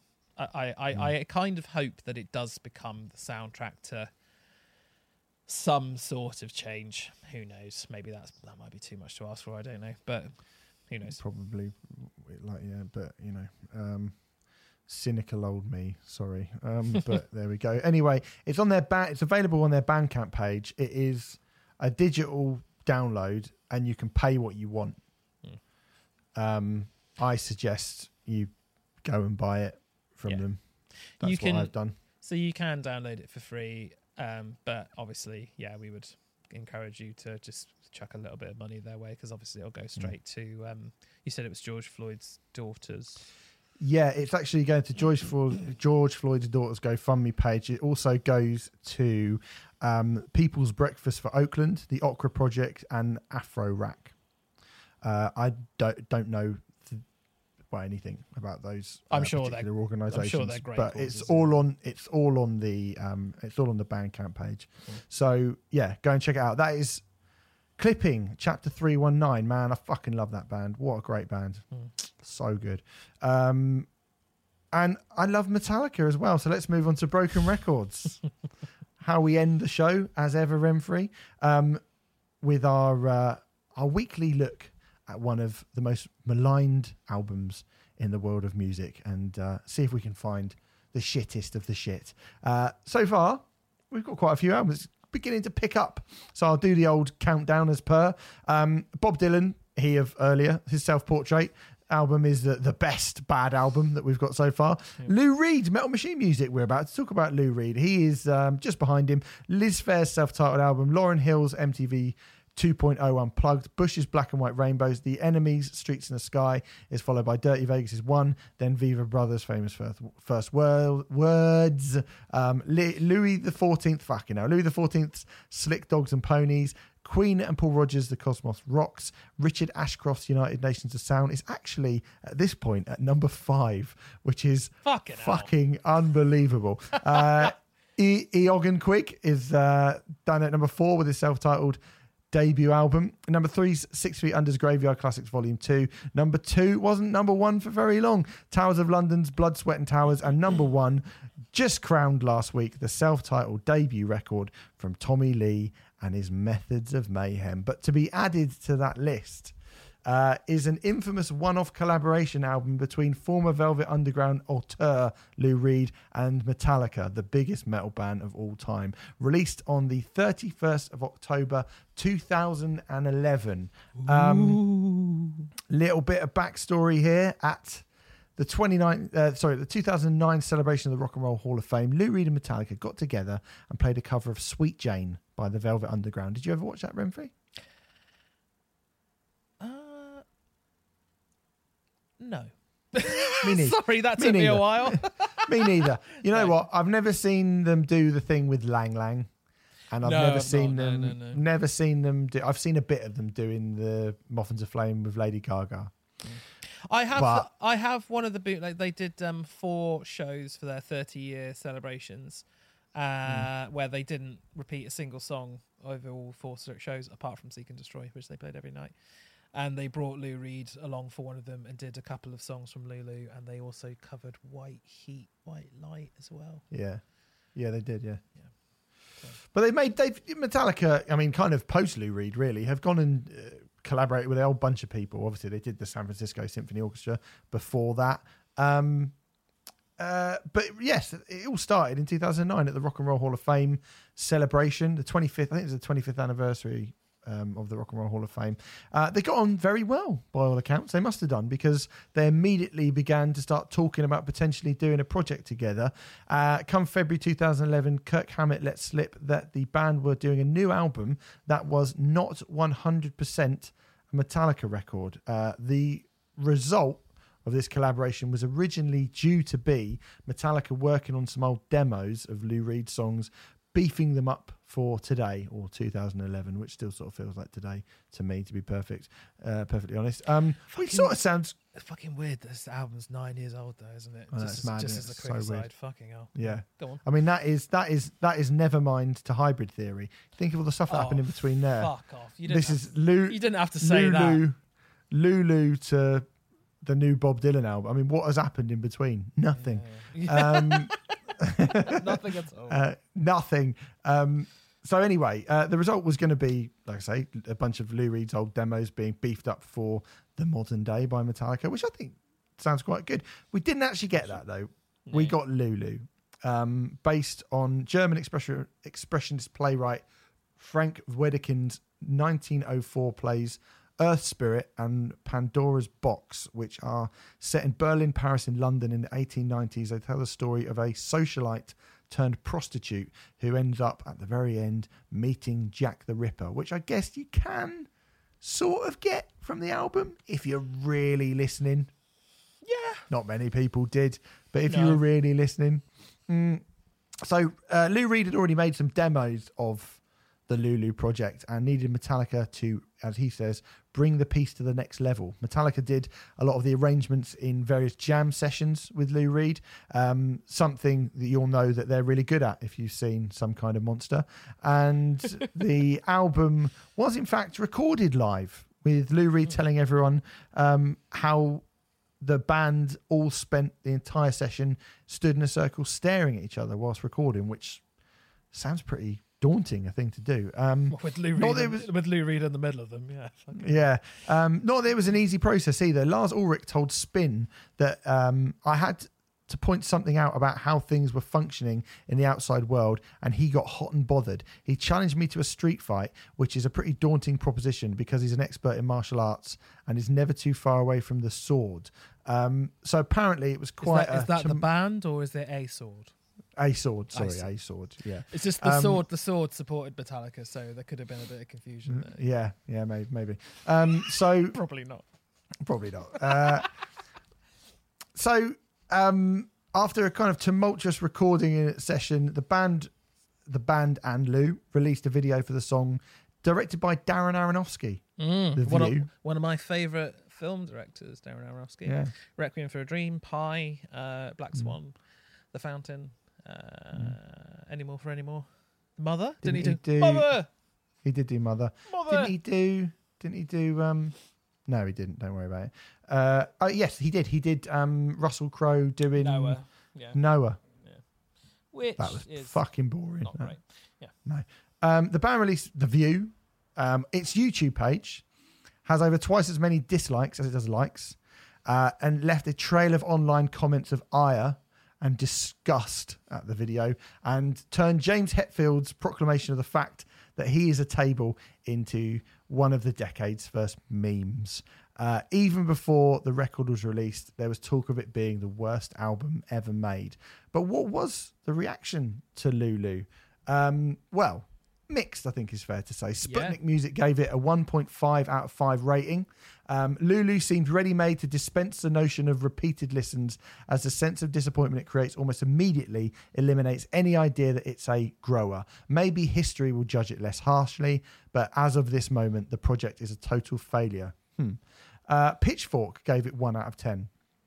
Unfortunately, these small surprises can't save Lulu from the much larger issue that lies directly at its core. For most of the record, Lou Reed and Metallica barely sound like they're on the same planet, let alone in the same room. The album works neither as a powerful rock music nor as an impressionistic soundtrack to a spoken narrative. The Quietus absolutely savaged it, saying, were it not for the ongoing po-faced nature of the protagonists, the logical conclusion to draw would be that this is some kind of comedy record, but as this turgid collection continues to trawl its sorry ass with all the vigour of an elephant swimming in a tar pit, the realisation dawns that these idiots are pretty damn serious about this shit. Lou Reed is probably having a right good laugh about it all, while Metallica now have a very deep hole to crawl out of. Referring to this hideous mess, Lou has been quoted as saying, "This is the best thing I ever did. Don't believe him. Not only is Lulu the worst thing any of the players have ever been involved in, it's quite possibly a candidate for one of the worst albums ever made." Blabbermouth said it was poorly conceived and may not... They said poorly conceived may not do justice to how horrendously this has turned out, and we say this is one of the few who vigorously enjoyed and defended St. Anger, which we still stand by. The impetus behind that album was at least there to understand. The incentive for this one is missing in action. As we said at the beginning, this might have sounded good on paper, but someone should have crumpled up that paper and thrown it away. Dom Lawson on Dom's Iron Sandwich for Metal Hammer slated it, saying that the guitar sounded like a wasp in a bin. But he also said, look at what Metallica's peers are doing. Anthrax have just put out a fantastic album, Worship Music. So not been that kind to that review. It's not all been bad, though. Rolling Stone gave it 6 out of 10. And said, things can get ponderous once Metallica start impatiently stomping, but often they turn Reed's pretensions into something muscular. The NME gave it 7 out of 10, saying, you're unlikely to play this record at your next soiree, but the breadth and ambition is to be applauded. Metallica performed way beyond what many of us thought they were capable of. They improvised freely as Reed's musical bitch, while for him, this makes his most auteur offering since Metal Machine music. Pretentious, self-important, natch, any cop, pretty damn fine, actually. Uncut gave it 8 out of 10 and said, while nothing else here is quite as astonishing as Junior Dad, as a perfect ending to a most extraordinary, passionate, and just plain brilliant record either participant has made for a long while. I think I fucked up that line, but I might have written it wrong. You get the gist of it. Mm-hmm. They thought Junior Dad was a good ending. Mm-hmm. The BBC gave it 8 out of 10. Ian Winwood of Kerrang and Metal Hammer fame said, much advanced word of Lou Reed and Metallica's excursion has been one of bewilderment and dismissal. It may well be, though, that the fullness of this album in time is given the praise it deserves. It ended up at number 9 on the Wire's end of year list. And a first shout out, since we don't have Robert Christgau, a first shout out for Anthony Fantano of the Needle Drop channel. He gave it a light to decent 6 and said, I think Lou Reed and Metallica have actually something here worth bragging about because what they've done is actually pretty unique. Yeah, this album is odd, it's funny, it's kind of strange, it's long-winded, it's taxing, but I don't see how that all adds up to a really terrible album. This is okay. David Bowie apparently told James Murphy of LCD Sound System that this was the best thing Lou had ever done, calling it his best work and saying people are making a snap judgment and they aren't listening. And a certain Stephen Hill gave it a pretty decent review on the Metal Hammer podcast at the time, if I remember rightly. Still, he's a prick, though. Still, metal fans hated it. Yeah. They savaged it. It was not Master of Puppets. They just kept on going about the table thing. Which is an indication that most of them didn't really listen to the whole thing, isn't it? I thought it was quite interesting to read that Iced Honey was originally considered to be was in consideration to be the main single. And listening to Iced Honey, I thought, well, if this had have been released as the first single, I don't think those Eye on the Table memes would have become a thing. And I also think people would have listened to it and would have gone, meh, and then moved on. But I don't think it would have been ridiculed in the same way. In many ways, The View is the most concise, condensed, most palatable, if you will, song on this record. So in that sense, it was a wise move to release The View as a single. But unfortunately, it's also probably one of the easiest to mock on the record. Yeah. There are a few things that are difficult about this record, definitely. Undoubtedly. Undoubtedly. Lou Reed writes some incredibly there's some quite shocking lyrical content. Lyrics. Yeah. Shocking, and I mean that in the terms of like I am shocked by them, and they're shocking as well. But then it's hard to discuss it away from the context from which it was taken, and none of us have seen those plays. And I stand by my original point from 9 years ago, which I said on the Metal Hammer podcast at the time. And in fact, I've actually found the defense of Lulu that I wrote about a year and a half ago for Metal Hammer when it came out, you know, where, what did I say? Some of you want Metallica to sound like Master of Puppets again, but as obviously it sounds, Master of Puppets already exists. You can literally go and put it on right now if you want. I think I'll do that. See you, Steve. Yeah. Would it shock people in the same way as Lulu does? That is doubtful. That's but definitely doubtful. It wouldn't. No, yeah. What would shock people is a double album of avant-garde, part spoken word, post-metal, conceptually based on the writings of an expressionist German playwright of the early 1900s. That's what Lulu is. The reason so many people feel so negatively towards it is because they want it to be something else, which is ridiculous. It's like biting into an apple and being angry that it doesn't taste like a banana. Those are my words from about 18 months ago. And they'll be on your tombstone, won't they, Steve? Well, and quite happily so. Now, Renfrey, hello. I listened to this yesterday, Lulu. I occasionally listen to it now and again. I probably haven't listened to it for about 3 years, to be fair.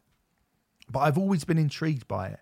Now, same. I definitely stand by everything that I've said about it in the past. Certainly, I've never gone, this is great. Do you know what I mean? I've certainly never gone, what a brilliant record. I've always gone, I don't fully understand it. And I can't fully understand it because I don't fully have the context for it. I also didn't really think that... I mean, if you've heard Lou Reed before, you know what Lou Reed sounds like. This feels... And you know what Lou Reed does. This is not new territory, really, for Lou Reed, is it? Well, it felt like it was far less of a surprise for Lou Reed fans than it was for Metallica fans. I think that's fair to say. I think in the main, I mean, obviously this is an insanely broad generalization, but I do think in the main, most Metallica fans haven't heard Velvet Underground. And, you know, that might sound pompous of me to say, but I think the release of this record proved it. Look, mate, I think you're that's not a pompous thing to say because Metallica plays stadiums. Yeah. Do you know what I mean? There's no that would be like saying you wouldn't sound like a snob if you said, I bet who are a pop act? Most Taylor Swift fans haven't heard Sparks. Yeah. Do you know what I mean? Yeah. That's a similar... It's the equivalent comparison. Yeah, absolutely. So, yes, I'm sure Metallica fans are not aware of Lou Reed or why people hold him in such esteem. For me, I'm not really. I think we said it when we did Metal Machine Music. I never really got into the Velvet Underground. I see the influence they have on other bands, but I don't actually, you know, I'm not pulling a what we said we shouldn't do about Bob Dylan and saying the Velvet Underground is shit, because I don't think they are. I can understand where that influence has come from. Me personally, I've never really been able to get into it and enjoy it as much as I feel like I probably should. Same. Lou Reed has got a few decent songs and decent records. Track again, 3 not on a Metal Machine Music. Yeah, that's good, that one, isn't it? Better than the others. The ballad. Yeah. But, you know, I mean, I did at the time, I said, you know, it's too long. Some of the songs are quite messy. They do sound like jams. They kind of sound like demos of ideas rather than finished articles of a lot of songs. Yeah. But you can occasionally get some semblance of story if you go and look it up. Not to the extent of something like Dosage Dreams, which I think is very clear what sort of world you're inhabiting. Don't think you quite get that. But I have made a point of kind of going to the play synopsises, and I did back in the day. And I think they at least give indicators enough to make you feel like, well, there's some sort of narrative structure going on here. Yeah, definitely. I also think that some of it is, you know, funnily enough, listening to it yesterday, I probably enjoyed it more than I've ever enjoyed it. Listening to it today, I've enjoyed it more than I've ever enjoyed it. I was going to say, 9 years on, I think this album's aged remarkably well. Yeah. It's aged remarkably well. I agree with everything you said. This isn't a masterpiece in any way, shape or form. There's a lot of issues with it. It's way too long. It's 87 minutes and 4 seconds. Oh, it's exhausting. It's really exhausting. But you know what? When it's good, it's really fucking good. And it's so much more diverse than I remember it being. Yeah. What I remembered it being was basically being The View for 87 minutes. And that's not what this record is at all. Not at all. I mean, you get that sort of acoustic guitar pick at the start Right of at the beginning. Brandenburg Gate. Yeah. And there's a little bit of, and it is like shocking, like, I would cut my dick off and all that sort of stuff that he's talking about. Lovely stuff. Yeah, it's not nice to listen to particularly. It's weird. No. You wouldn't want to put this on at a party.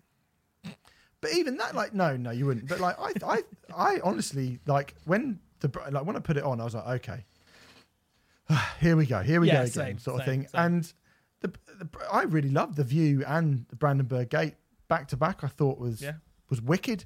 Yeah. And there's the other thing which I think is a massive misconception about the record is that Metallica just Metallica fans slagged off Lou Reed.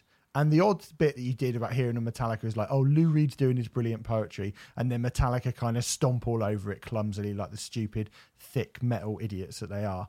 Well, actually, I mean, for example, Cheat on Me, it's about 3 minutes of violin and Rob Trillio's bass, but it's really kind of beautiful picked bass parts that, I mean, you know how much Rob listens to kind of jazz and Django Reinhardt and stuff like that. And you can hear that. And they've got kind of the orchestra tuning up in the background and you get a bit of crackle of Hetfield's guitar.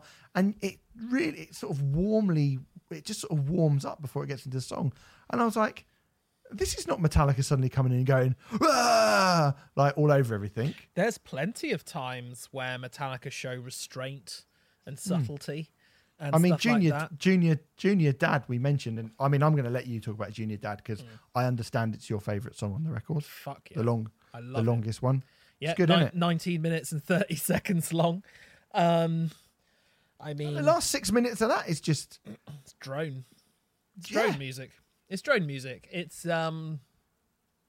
very reminiscent of a band who I talk about quite a lot, who are a band who I think whenever I bring them up, you're like, that sounds like a lot of hard work.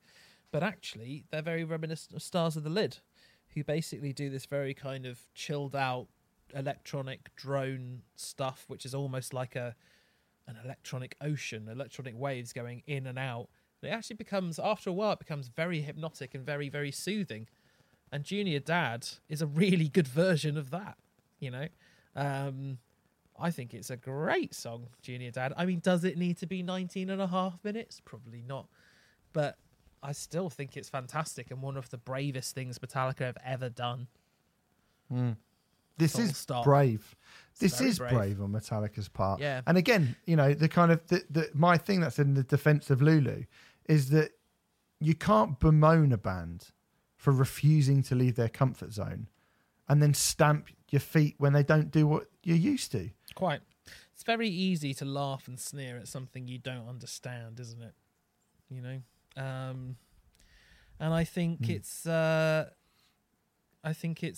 testament to Metallica, like pun intended.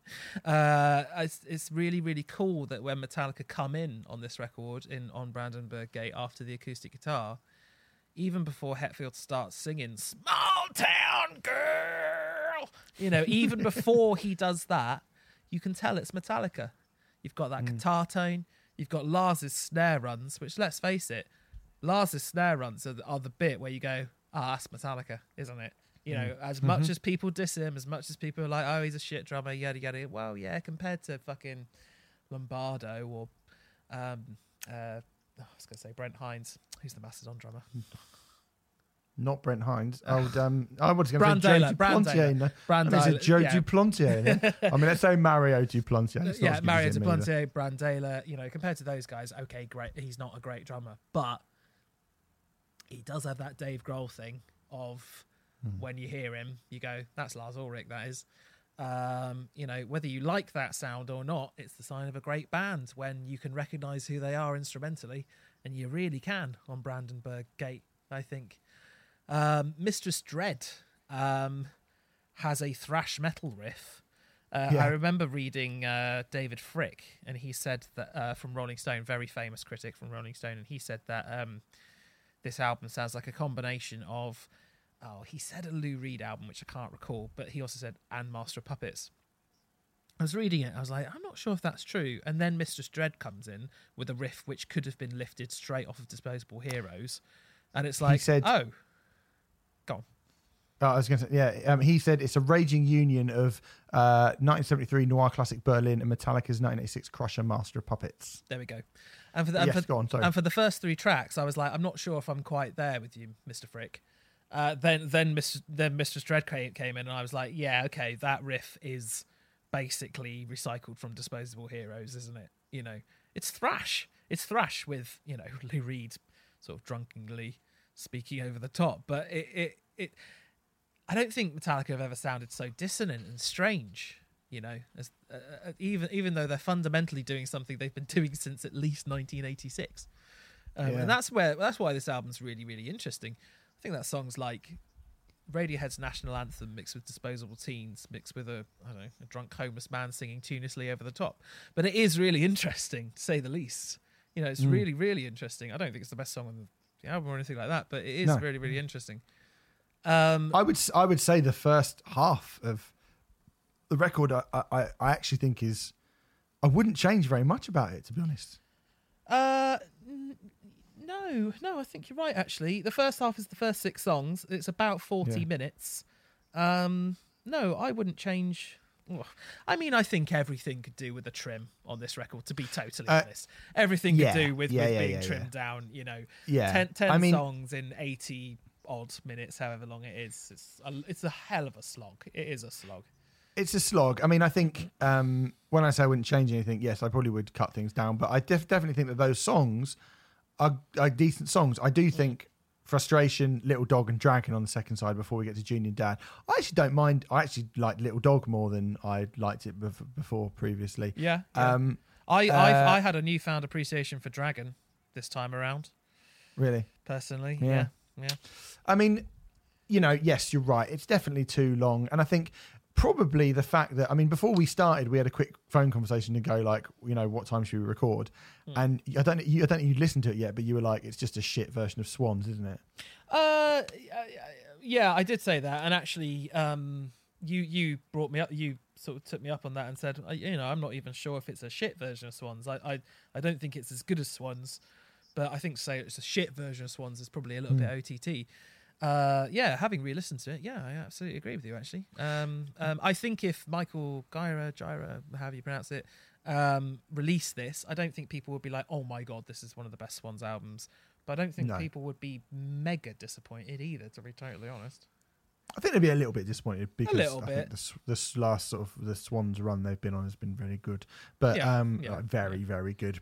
And I don't think this comes close to being as good as anything Swans have put out. Let me rephrase that then. I don't think it would be chastised within their catalogue. No, maybe not. I mean, I don't think you'd be looking at like this is a fucking disaster. No, exactly. Yes, exactly. And I think the fact that you and I have been going out of our way to listen to more music of this ilk means that when I did put it on today, even like kind of like what I was just saying about Bo Ningen, you know, putting it on yesterday, I was like, here we go. And, you know, because it has been a fucking slog sometimes, and it felt a lot less like a slog than it ever has before. Agreed. I found the Bo Ningen album more of a slog than this, to be totally honest. Yeah. I mean, you know, I'm going to say this. It's not perfect by any stretch of the imagination, but it's probably the best thing Metallica have done in this millennium. S&M 2. Oh, right. Okay. Yeah.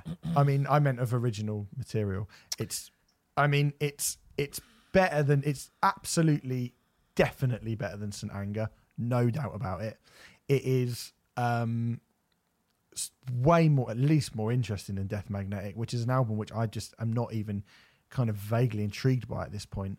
And I think there is as much filler on Hardwired to Self-Destruct as there is on this. I'd agree with that. That, definitely.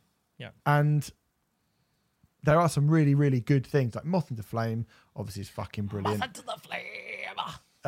And, you know, there are some really, really good songs on Hardwired to Self-Destruct. But overall, is it as interesting a record? It's between these two. I mean, I'd definitely take it over the other two. Definitely. This is clearly the most interesting thing Metallica have done in the last 20 years. I don't know if I can quite go with you in terms of the best. I think the highs on Hardwired, Death Magnetic, and St. Anger, if I'm totally honest, are better than the highs on this record, which is what sort of prevents me from going, yeah, I don't know. But in terms what of are the highs on St. Anger? Frantic, St. Anger, and The Unnamed Feeling, and All Within My Hands. I think all four of those songs are fucking great. Really? They're way too long though. Every song on that record could do with at least a minute of it. Yeah. But, I mean, that's just Metallica in the 21st century, I think they're pooey bums, that all those songs, to be honest. But, fair enough. hey, but I mean, I think... Well, I wonder if they will release this one day. Very, very, very, very, very early on in the Riot Act days. Sat down with Mr. Matt Reynolds from Haggard Cat to do a sort of reassessment of St. Anger. And that was quite interesting. It certainly made me appreciate the record more than I had done before. But those four songs, personally, for me, I think are fucking fantastic. Another shout out for Adam Reese, who's a big fan of St. Anger. Oh, he fucking loves it, doesn't he? He actually just texted me. The reason I haven't texted you, Adam, if you're listening, is because I'm doing this right now. So I'm not snubbing you. I'm going to do it after we finish this. But anyway, back to Lulu. I really don't have any kind of problem with it at all. And in fact, when it comes to placing it, I'm going to say straight away, Renfrey, I think it's the best record that we've had on here. Oh, okay. I was going to suggest we put it next to we put it next to Metal Machine Music, in between Self Portrait and Metal Machine Music. The reason I was going to suggest that is because I would return to Self Portrait far more than I would return to this, even though I quite like Lulu. I think it's a very interesting record. I'm not going to listen to it that often, really. The stuff on Self Portrait that I'd listen to very, very, very happily indeed. So that's the only reason why I would say that. Have you, though? Self Portrait? Well, we've been fucking busy. Don't get to use that excuse. Okay, well, here's what I would say. I have returned to Lulu multiple times in the 9 years that it's been out. Would you put a guesstimate on how many times in 9 years? So I listened to it a whole bunch of times when it came out. In the 9 years post, then I reckon at least 5 or 6 times. Okay. So you're looking at maybe once every 18 months. I suppose I can't say I have done that.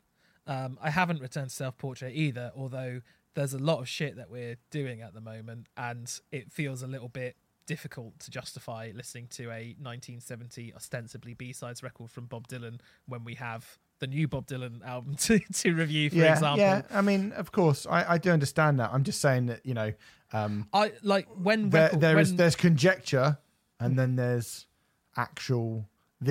I mean, how many times have you gone back to Lulu over the time it's come out? Not as many as that. Definitely not as many as that. When I put because I own this on CD. And when I put the CD in, I was thinking, how many times have I actually listened to this copy of Lulu? And it may only be the third time that I've listened to this particular copy. I listened to, I think, to be honest with you, I think I pirated it at the time because I was so kind of unsure as to whether it was just so critically torn apart by most of the press that I was reading that I was like, I would like to try this before I buy it, kind of thing. But hey, I did end up buying it.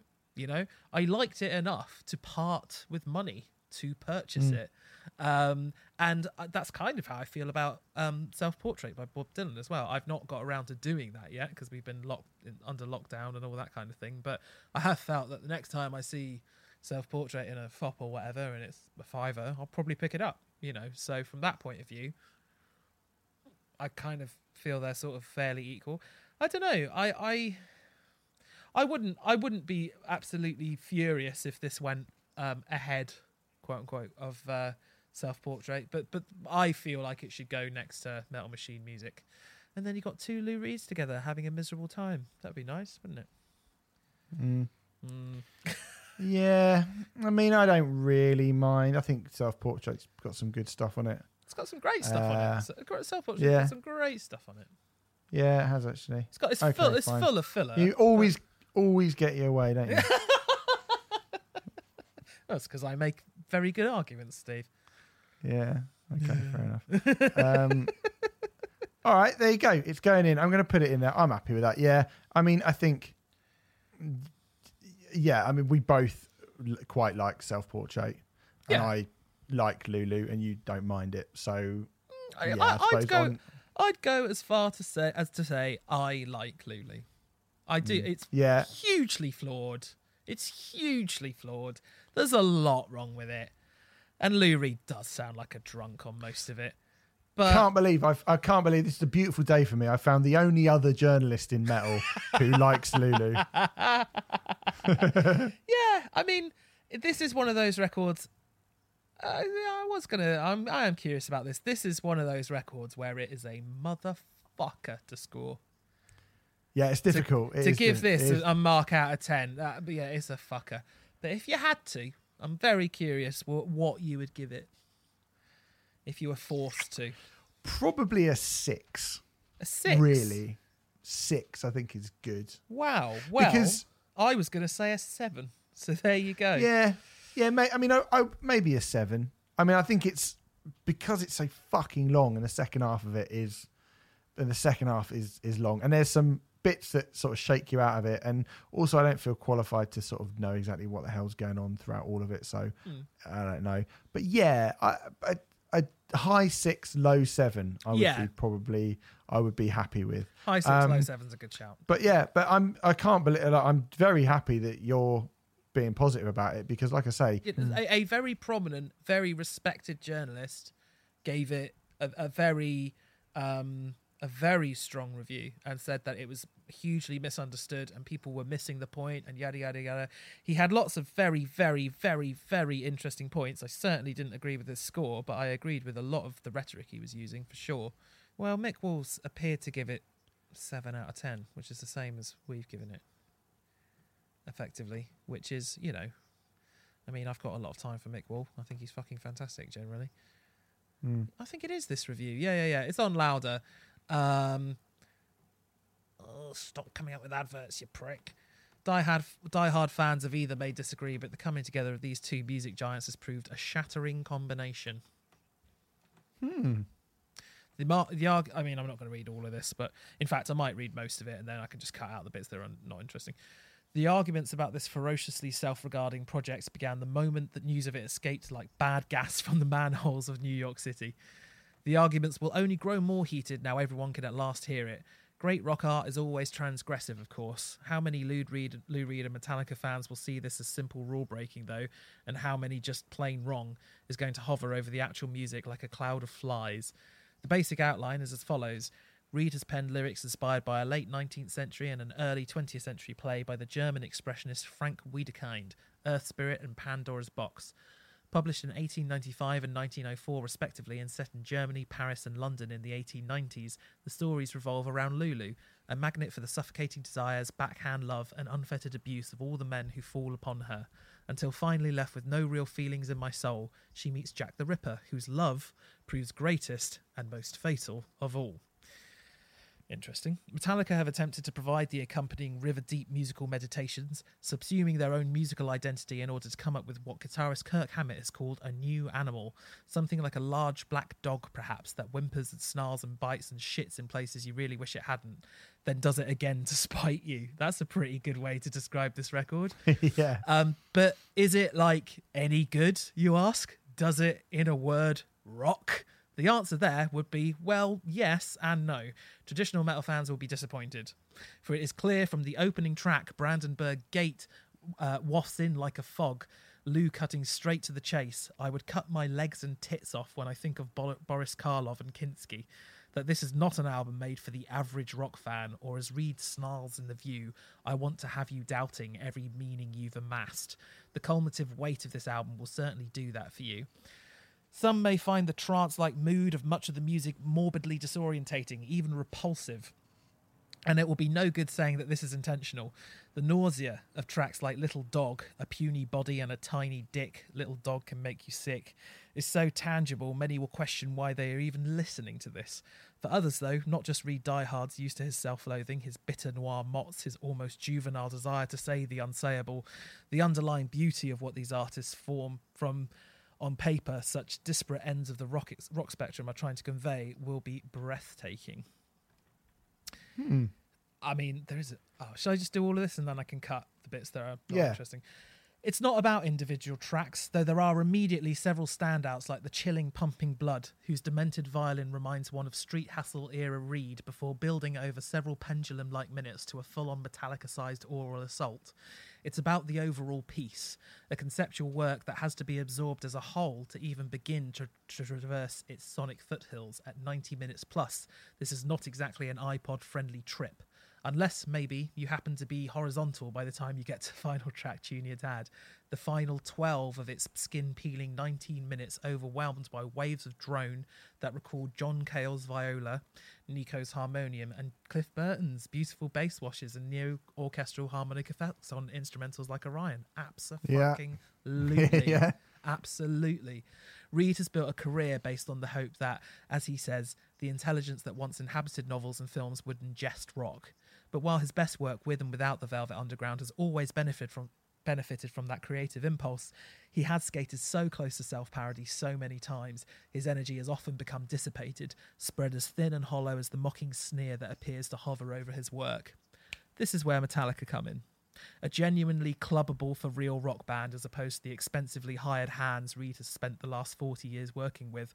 What they bring to the party is pure, blissfully unironic fire, a fist of fury to replace the limp wrist.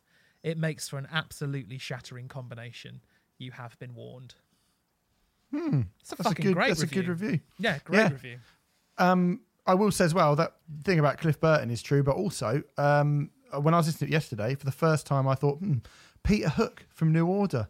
Like, again, all the kind of talk about the clatter of Metallica, there's a lot of references in there for things that you just normally wouldn't associate Metallica with. I actually went on to its the YouTube channel, the YouTube page that I was talking about, and I had a little look at some of the comments, and they just are, I am the table. One says, Anthrax, I am the law. Slayer, I am the Antichrist. Megadeth, I am the king. Metallica, I am the table. Hilarious. So there you go. We've put it where we put it. We said what we said. It's done. That's where it's going. Right at the bottom. At least we didn't bring up a coloured man's dick. Well, you just did it.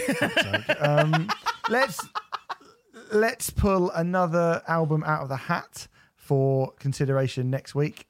Here we go, Renfrey. So next week we are going to be doing... it's episode 100 next week, which means we should be doing something special, right? Mm-hmm. The Transformed Man by William Shatner. Oh, bless you. That is amazing. That's How wonderful. great is that? That is wonderful. So next so week happy. we will be reviewing A.A. Williams, Foxjaw, and William Shatner. Episode 100. Together. Coming your way. At last. At long last. All right, thanks. Last. Alex is going to be thrilled by that. I'll tell her that. Thanks very much for listening, guys. We appreciate that. We will see you next week. Episode 100. Going to be doing something pretty good. Yeah. You know, I'm glad you're excited. See you later.